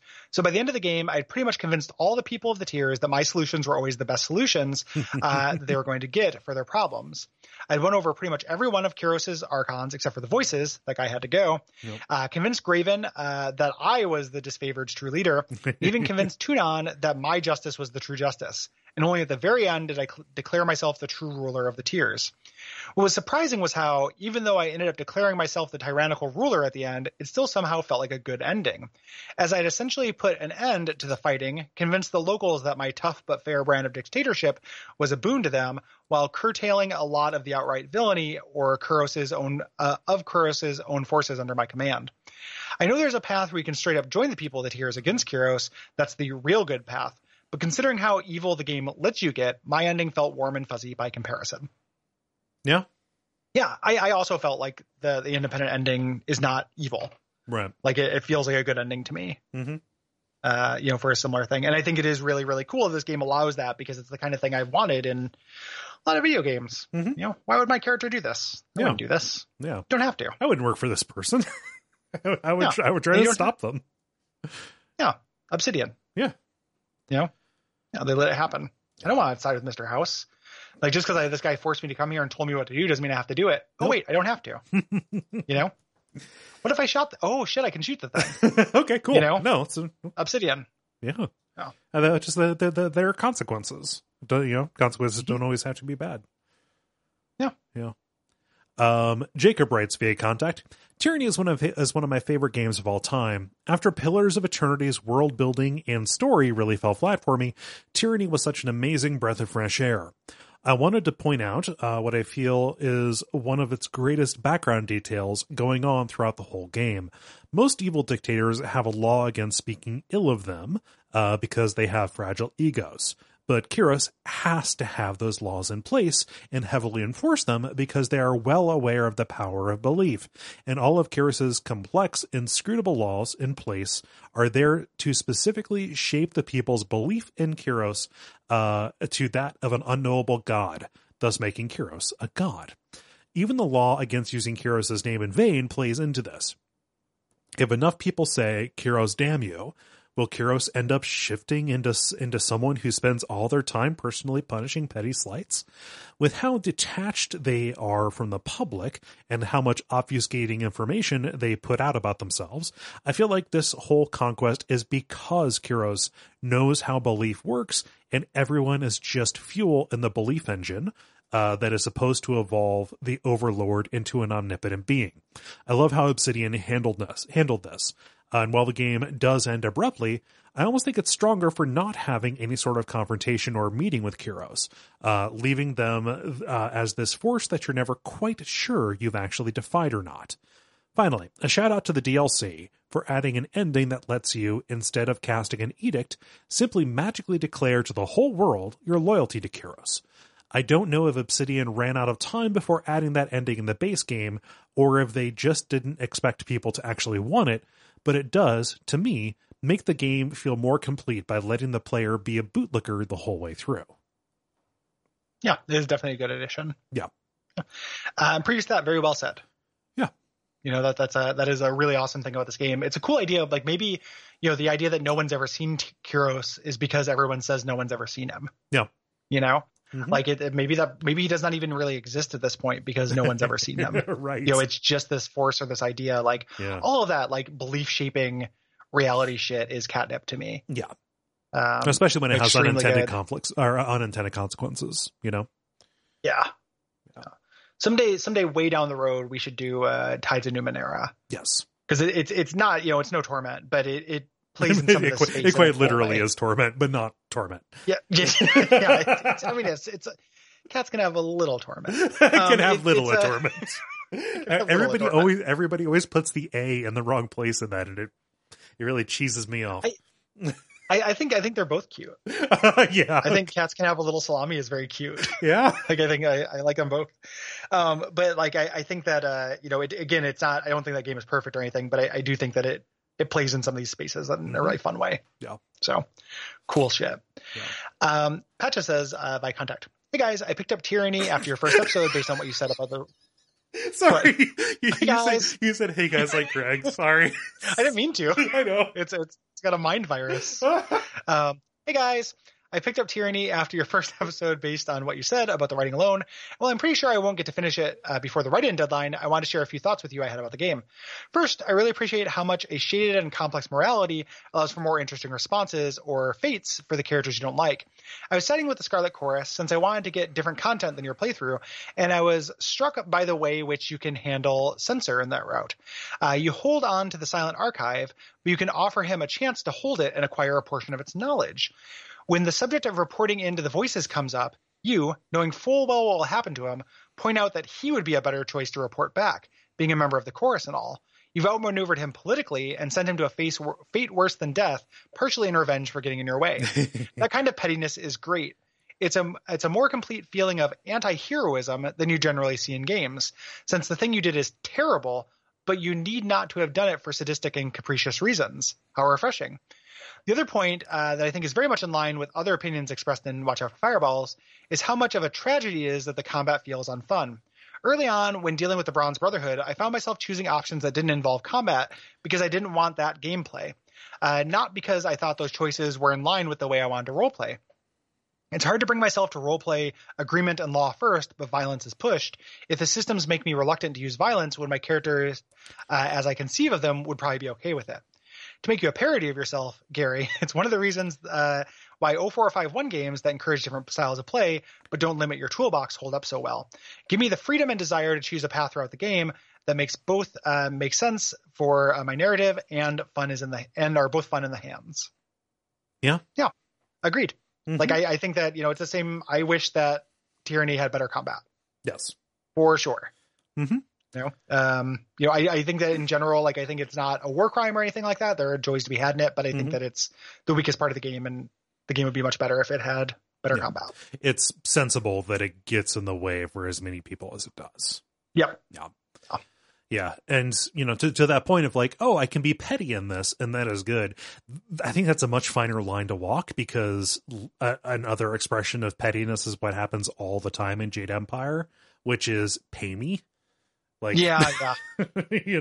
like, it's just like, playing small ball is fun, but there's such a thing as like a real tedious kind of small ball. So like, pettiness is a good word for what happens, for what you do to censor in that playthrough, which is amazing, by the way. But like, it also incorporates and can include, if you don't exercise discretion, stuff that happens in Jade Empire when you take the evil path.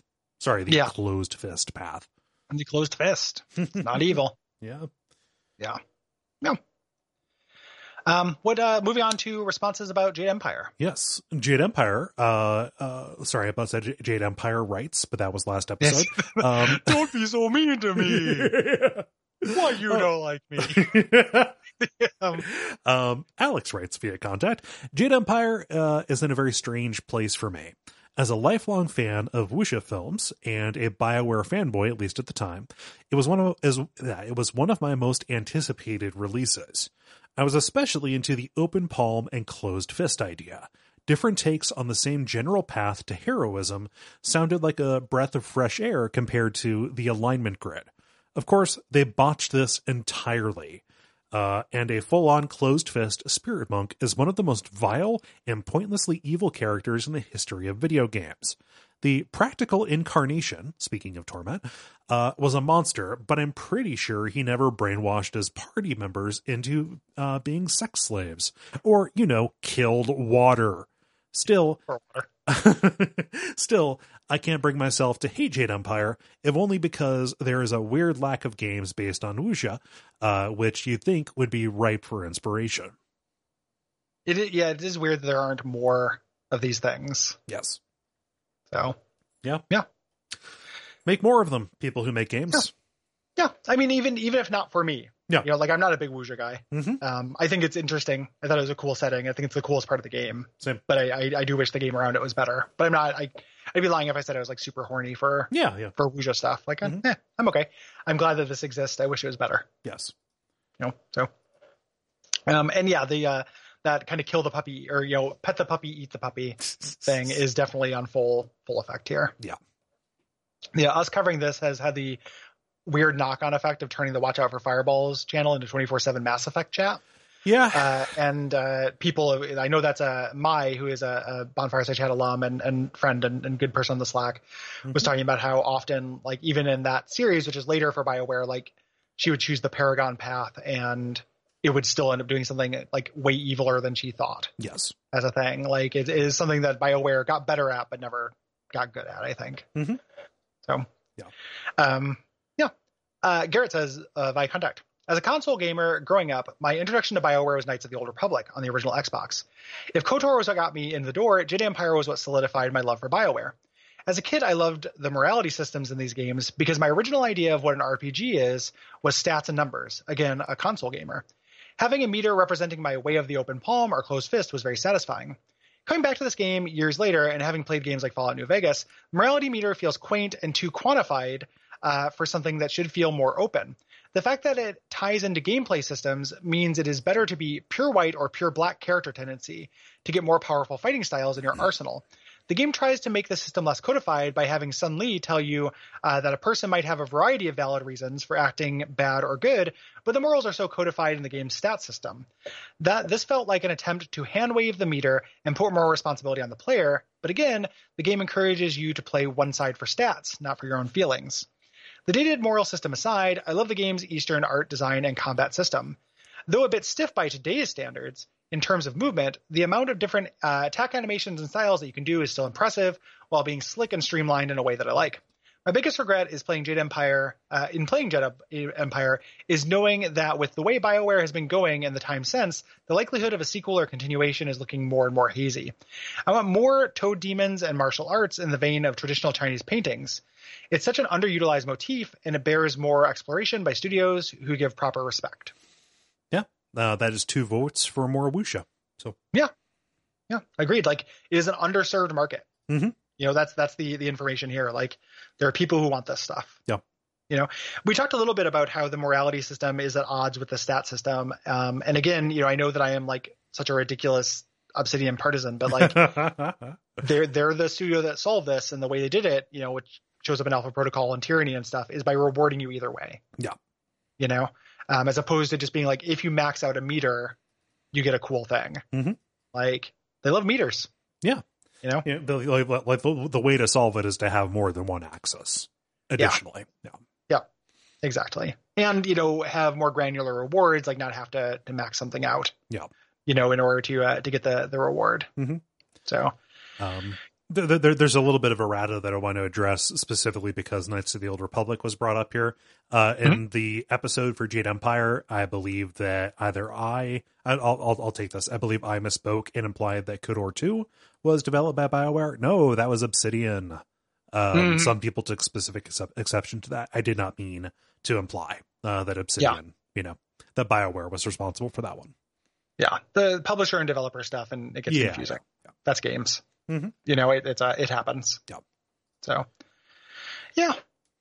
So that's everything. Thanks everybody for writing in. Mm-hmm. If you have things to say about our January games, you can hit us up by January 15th.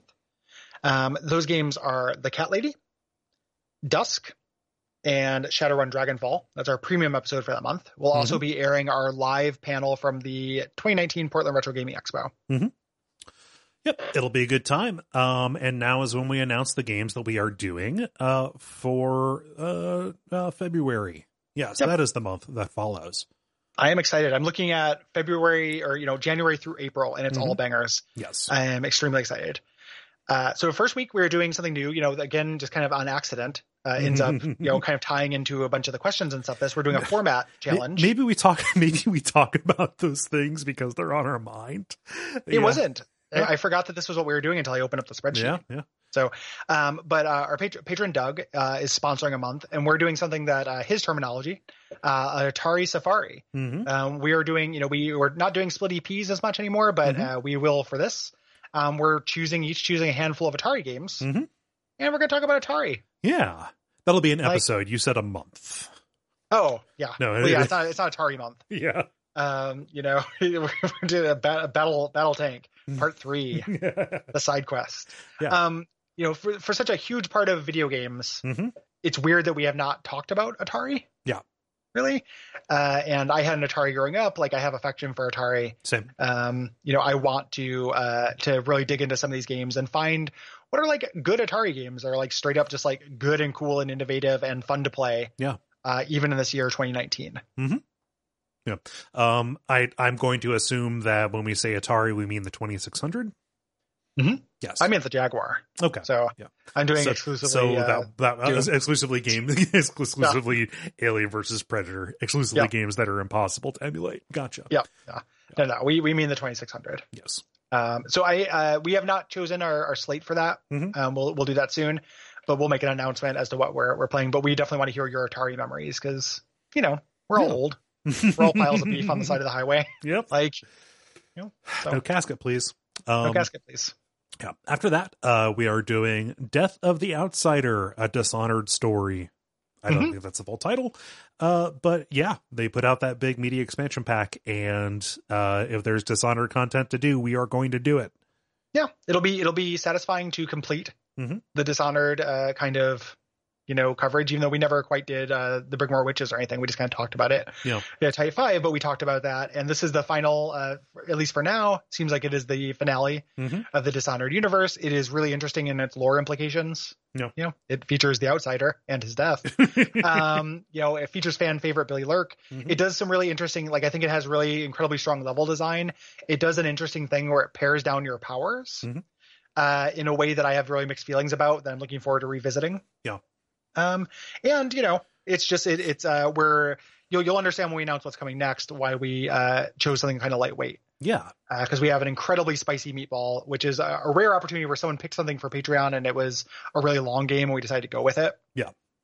You know, because, Nicholas Gardner, my hero and yours, has sponsored, February's premium episode on XCOM, the 2012, 2013, the recent one.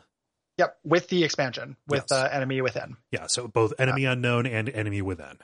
So those missions and those upgrades and stuff. I have wanted to do an XCOM episode forever. I love XCOM. Yeah. I've been looking for an excuse to play XCOM, but it pretty much always seemed like something we would do for this. So again, the perennial thing, very happy to have the excuse. The rhythm of that, it's very similar to Darkest Dungeon. I don't know if it's just the place I'm at in my life, or if I've just discovered like a key to a new room in my heart that I didn't know existed. Yeah. But that rhythm of do a little bit of base management and then go do a tactics, then do a little bit of base management, like managing both those things at the same time is fucking, I don't even know how to describe like the way that is a perfect combination of gaming to me. The rhythm of that is so satisfying to me. Yeah. Like, fuck. It is. I love that game. So, I often forget about it. I played the original XCOMs and loved those, like when I was younger. But I always forget about it. It's one of those things where it's like, oh yeah, that is one of my favorite games of all time. Yeah. Why does that ever pop up when I'm like talking top 5s or top 10s? Like I just forget about it. But it's really up there. Yeah. Really excited about that. That is going to be a little bit weird. Lots of systems, and then the second part of the thing will be our individual stories, because that's part of the appeal of those games is emergent storytelling, right? The kind of drama that comes from a high difficulty tactics game, and then talking about the plot, which is actually cool and kind of does like a rah humanity thing better than a lot of other media does. Yeah, like it feels good to defend the Earth from these alien fuckers. So yeah. So not alien fuckers like Willie Tanner and his unfortunate relationship with Al, but alien fuckers like aliens who are who are shits. That's what I mean. Yeah. So if you have things to say about those games, either for January or for February, please write in at duckfeed.tv/contact. The deadline is the 15th of each month for that. As always, we'll remind you, brief and novel are preferred in terms of responses. And if you have thoughts about multiple games, do multiple responses. Don't weave them together. That makes it easier for us to kind of call these and put the notes together for the dispatches. We end up really appreciating that. Yeah. I know it's a little bit extra work for you, but it helps us out quite a bit. And then, if you want to get those premium episodes, become a patron, go to patreon.com/duckfeedtv. We really appreciate it. Everyone who does that, everyone who has done it. When you are hearing this on the early release, it is the day before Duckstream. Yes. So please tune in. Tune in, donate. It's going to be great. Yeah. That is December the 20th, begins at 9 p.m. Eastern, 6 p.m. Pacific, and then goes for 48 hours all the way through to Sunday night. Yeah. Even if you cannot give monetarily, which we understand, something that makes that, a successful event is when people watch and participate in chat.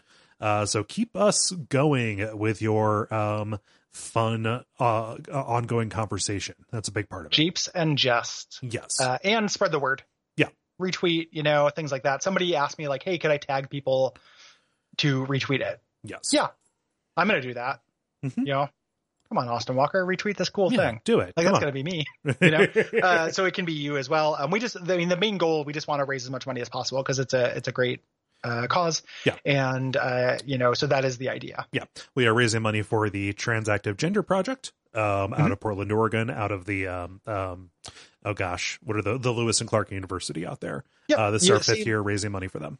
Same organization. Yep. They just had a restructuring. So that is why. And I guarantee I will accidentally say Transactive Gender Center a dozen times, but it's actually the Transactive Gender Project. But so it's going to be really, really fun. Tune in. And all the other stuff, you've already done it. We just appreciate you. So thank you for listening, and thanks for supporting us. Yeah. We'll see you next time. Umbasa.